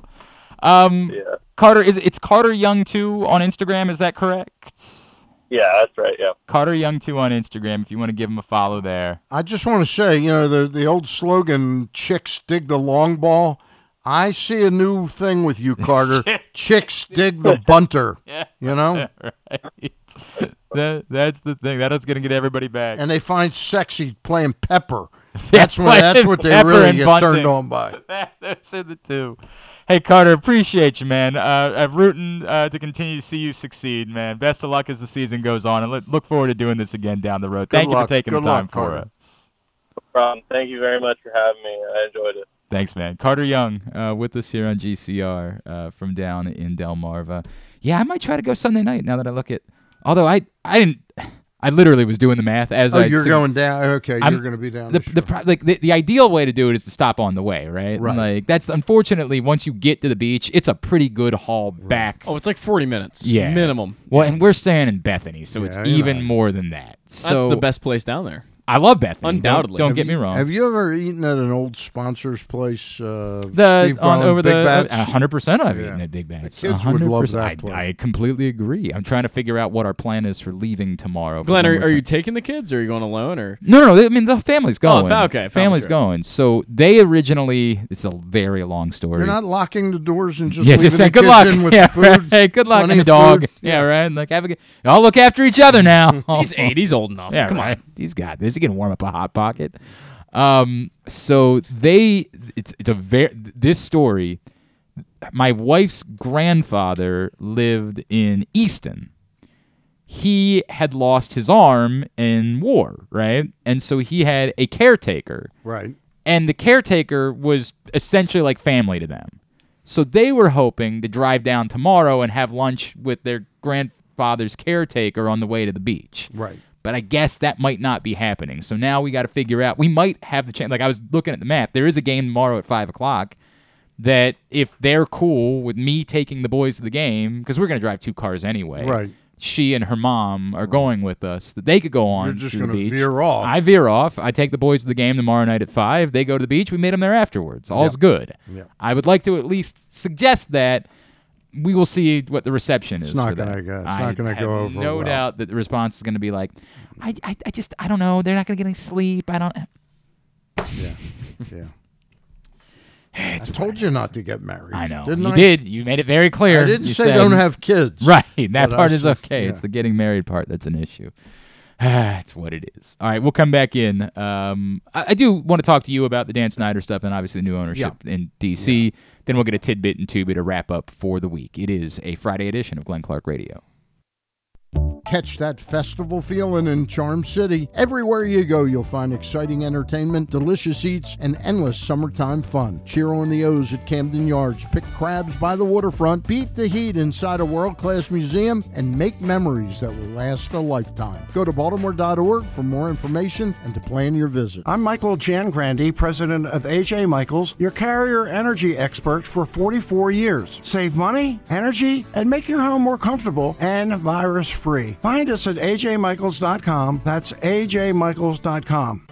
Your summer destination is closer than you think at Live Casino and Hotel Maryland. With an expansive gaming floor and incredible dining options ready for you to explore, your adventure awaits. Dine at the new Coho Korean Barbecue House coming in July or on the patio at the Prime Rib. Enjoy the summertime breeze at Orchid Smoking Patio. Limited time packages starting at $229. What are you waiting for? Book now. At Arundel Mills, must be 21. Please play responsibly. For help, visit mdgamblinghelp.org or call 1-800-GAMBLER. All electronic tolling is here to stay in Maryland, and DriveEasyMD.com helps you cruise a little easier. We're Maryland's tolling resource, home to Easy Pass, pay-by-plate, and video tolling. It's never been easier to pay your way. DriveEasyMD.com will keep you moving.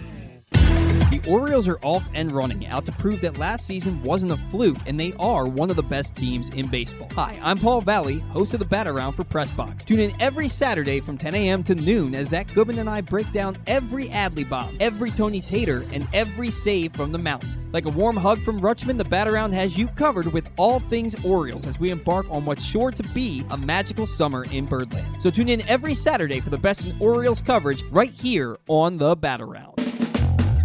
Another exciting weekend of affordable family fun at Prince George's Stadium with the Bowie Bay Sox. Weekend starts on the 21st with our Bowie Pit Beef Night. Come on out and grab a bite. Back-to-back fireworks carry on to Saturday with the Island Luau, a free Bay Sox Hawaiian shirt to the first 750 fans. And it closes on Sunday with Heroes Day. Bay Sox jerseys auctioned off to support local charities. Get your tickets now by calling 301-805-6000 or anytime online at baysox.com. The Bowie Bay Sox. Let us be your 9-inning vacation. Whether your focus is luxury and comfort, convenience and technologically advanced connectivity, or sporty performance and aggressive styling, we've got the perfect Highlander for you. Check out buyatoyota.com for deals on new Highlanders from your local Toyota dealer today. Costas Inn has been serving up delicious steamed crabs for over 50 years. Lately, the crabs you want to eat when the weather warms up have gotten harder and harder to get. So get your crab eating game plan in place. Make sure to stick this number on your fridge, 410-477-1975. Call ahead and reserve the size crabs you want. You may be able to walk in, but you may also be disappointed at the size or maybe even get shut out altogether. So call ahead, have a plan, and then arrive on your crab eating vacation. Costas also has delicious crab soup and crab cakes. The Costas Inn at 4100 North Point Boulevard. For more than 50 years, they've been satisfying crab lovers in and around Baltimore. That first sip. That first bite. Start your day off right with a delicious breakfast at Royal Farms. Choose from a fantastic selection of fresh Royal Farms breakfast sandwiches and top it off with a rich hot cup of the freshest coffee in the world. At Royal Farms, breakfast is available day and night. It's the freshest breakfast in the world. Real fresh, real fast. Royal Farms. If you need more of Glenn, you can also hear him every Sunday with Rita on 105.7 The Fan. But also, if you need more of Glenn, what's wrong with you?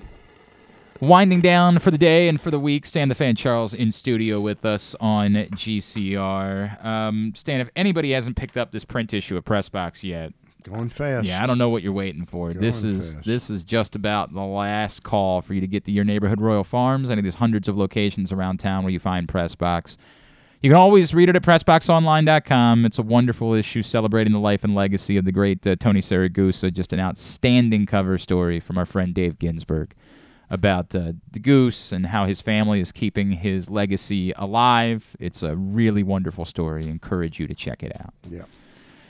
Stan, we were talking about it with Sal a little bit. Obviously, yesterday was a day of joy for our friends to the South as it marked the end of Dan Snyder's tenure as owner of the Washington Commanders, or whatever it is that you want to call them. Friends is a interesting assertion. Well, I'm kidding. I've lost a lot. They have been so bad that I have lost all the vitriol that I had once upon a time. I'm totally with you there. Yeah. They've had a football team, but the fan base there knows that they haven't had a credible football team since Dan Snyder really took over. So, briefly, when Gibbs came back, he wasn't the same coach, but he did at least get them to the playoffs. they felt like they mattered for a minute. Felt like they mattered for a minute. Yep. Yeah. So they've been humbled much the way Baltimore was humbled 100%. by being run by Robert Irsay. And, there's an old expression, you can't F up cornflakes.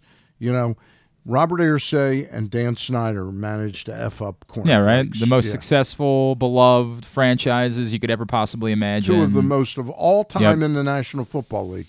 The waiting list for tickets for Redskin games was off the charts. Now you basically can't give tickets away. And I think the biggest part of that is the stadium is so... Well, I mean, the stadium's an abomination. Horrible. Yeah, that it's an abomination. I had to go there once when I worked for a company 2 years ago or so.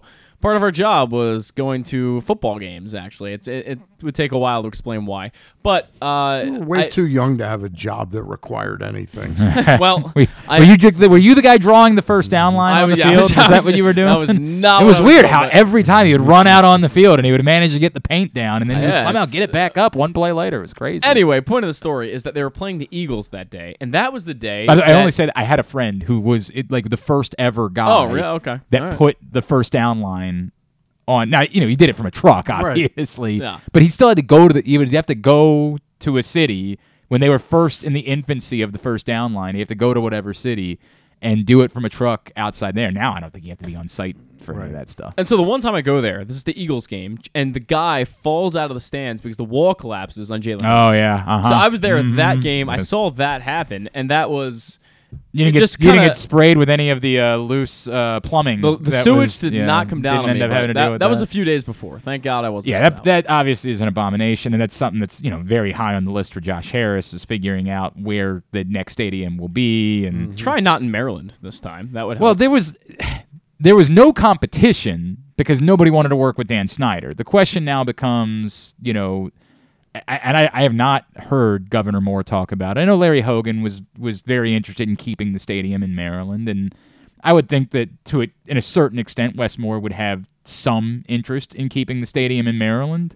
But Bet Terry Hasseltine would. I have no doubt that Terry Hasseltine would like to keep the stadium in Maryland. But I think there's a limit now to how many concessions you're willing to give. Yeah. Probably more willing to work.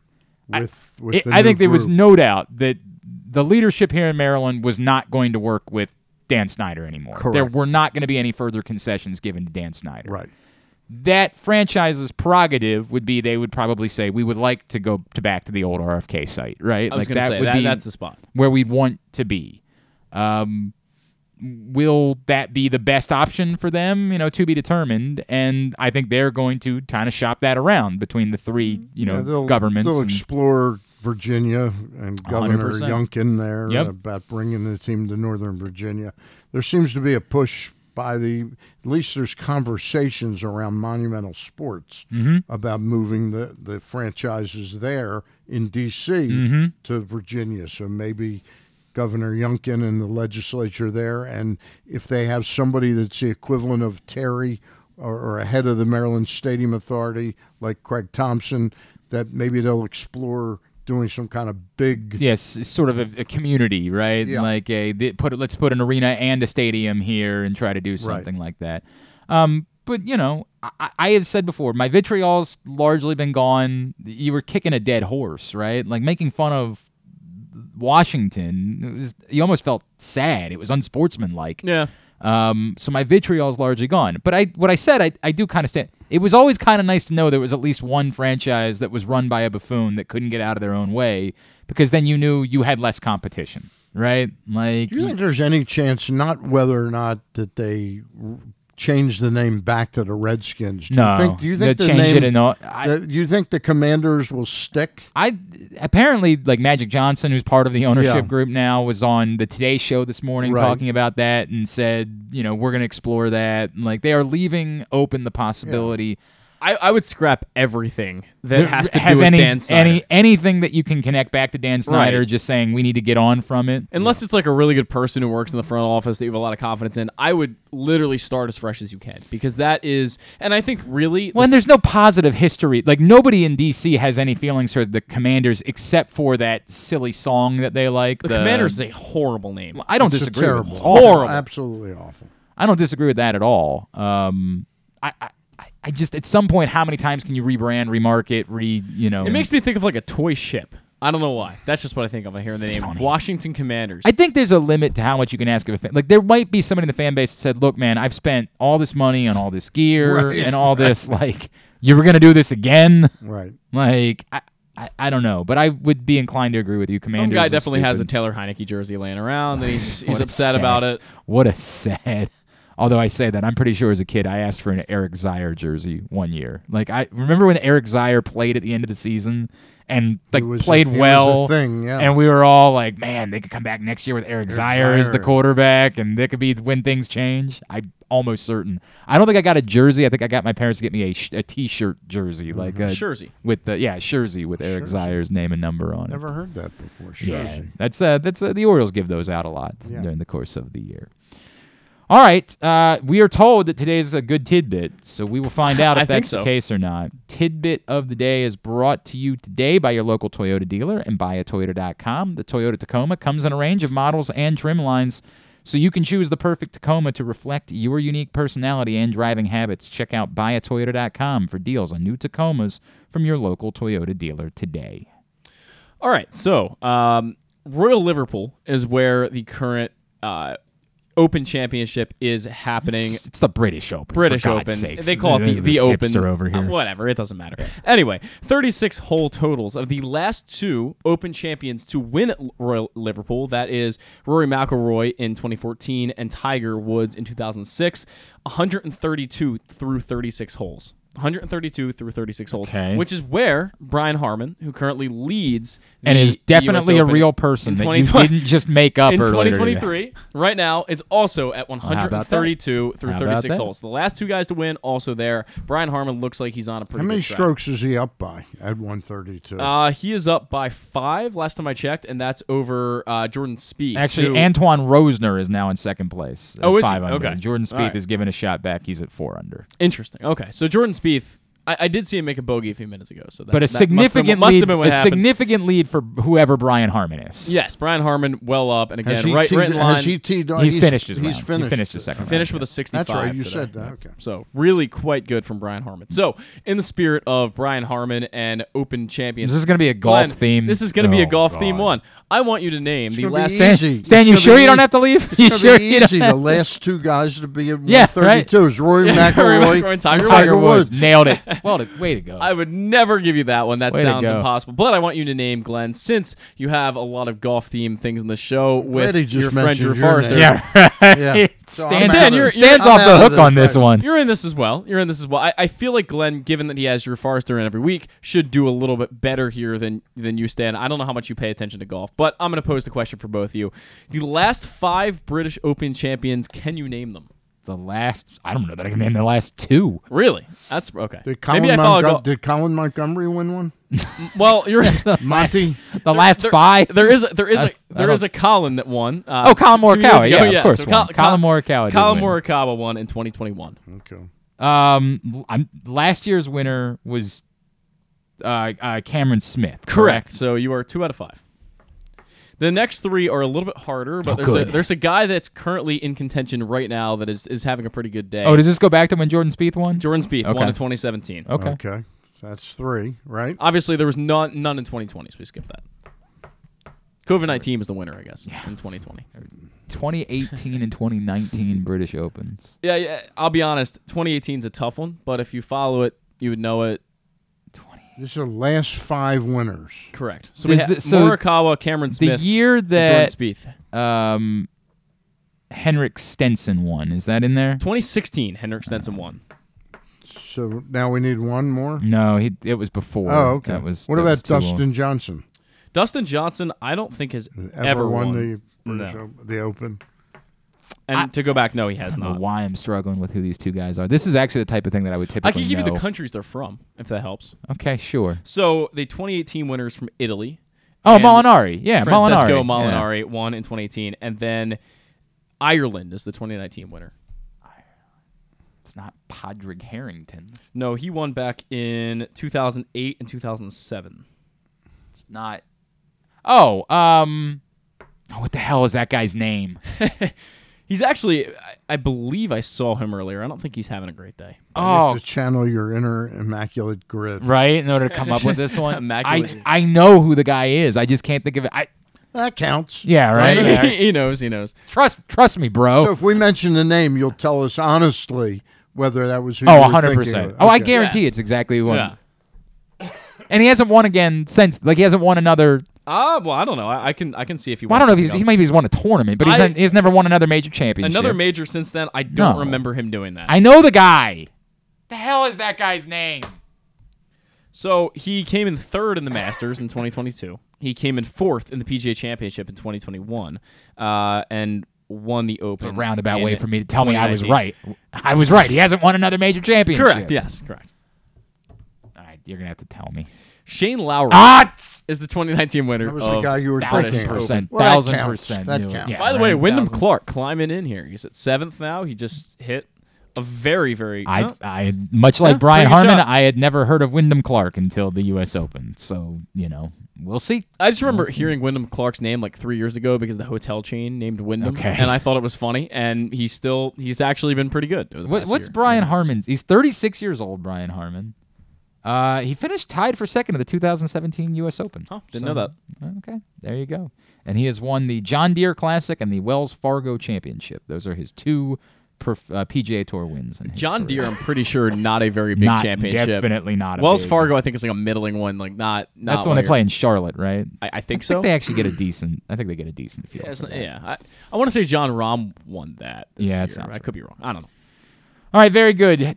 Tubular for the weekend. As we mentioned earlier, Orioles Rays tonight 6:40 on Masson. Kyle Bradish and Zach Eflin. Tomorrow 4 o'clock for tomorrow's game. Grayson Rodriguez and Shane McClanahan, as Stan said. Or Shane Lowry, maybe. Yeah, I don't think it's going to be Shane Lowry. Probably not Shane Lowry. That's, of course, Baltimore native Shane McClanahan. That's tomorrow on Masson at 4 o'clock. And Sunday 1:30 for Tyler Wells and Taj Bradley. What time is Sunday? 1:30. 1:30 on Sunday. 4 o'clock tomorrow, 1:30 on Sunday. British Open coverage on NBC tomorrow starting at 7 a.m. and on Sunday on NBC starting at 7 a.m. I think Drew is telling me it'll probably wind down in like the 1 o'clock hour on Sunday, will be about when they crown a champion at the British Open. The U.S. women play their opener in the World Cup tonight on Fox against Vietnam at 9 o'clock. And the Baseball Hall of Fame ceremony is on Sunday on MLB Network. Jim Henneman is visiting Cooperstown this week. As always, Jim is involved with the Hall of Fame. Like he's I don't know what exactly what that is, but I know he's been involved with the Hall of Fame for a long time. He writes some stuff for their publication. I think that's right. Sunday 1:30 on MLB Network. So again, one of those. Scott Rowland and Fred McGriff. Correct. By the way, Shane Lowry just had a pot bunker shot. Now, if you know what the pot bunkers look like over at Royal Liverpool, you'll know it's on. He just hit one of the best shots that I've seen all day, and I've been watching this for the past 2 hours. Zach's or so. so excited about it. So Shane Lowry, he's +2 right now. If we ask Zach about anything that we did on the show today, it might be difficult because Shane I'm pretty Lowry, sure he's only just two been over. watching golf for the last 2 hours. That's pretty sure that's the only case. half accurate. Only half accurate. Only half he accurate. says. And tonight is the night where Leo Messi makes his debut for Inter Miami as they play. Their season starting? No, they've been playing for a little while. Oh, okay. But he's coming in starting tonight. The MLS makes virtually no sense when it comes to player acquisition. Well, and tonight isn't even an MLS match. Oh, it's good. some other competition. But he's going to play for Inter Miami tonight against. Is he still playing at that high a level that he this can is, impact this team? Yes. He was the best player in the World Cup, just this past November and December. It's easy to dismiss Messi, and I talked about this with some of my soccer friends. If you're not a hardcore soccer fan, you will dismiss the significance of this because you will say, I saw this with David Beckham. I saw this with Thierry Henry. I saw this with David Villa, all of the many Zlatan Ibrahimovic. There have been any number of international stars that came at the very end of their career and took some money playing in MLS, and it just didn't matter. Work. Yeah. Messi is the closest. Did you mention Wayne Rooney? Rooney, of course, in D.C., absolutely. Messi is the closest to his prime of any of those guys that have come over.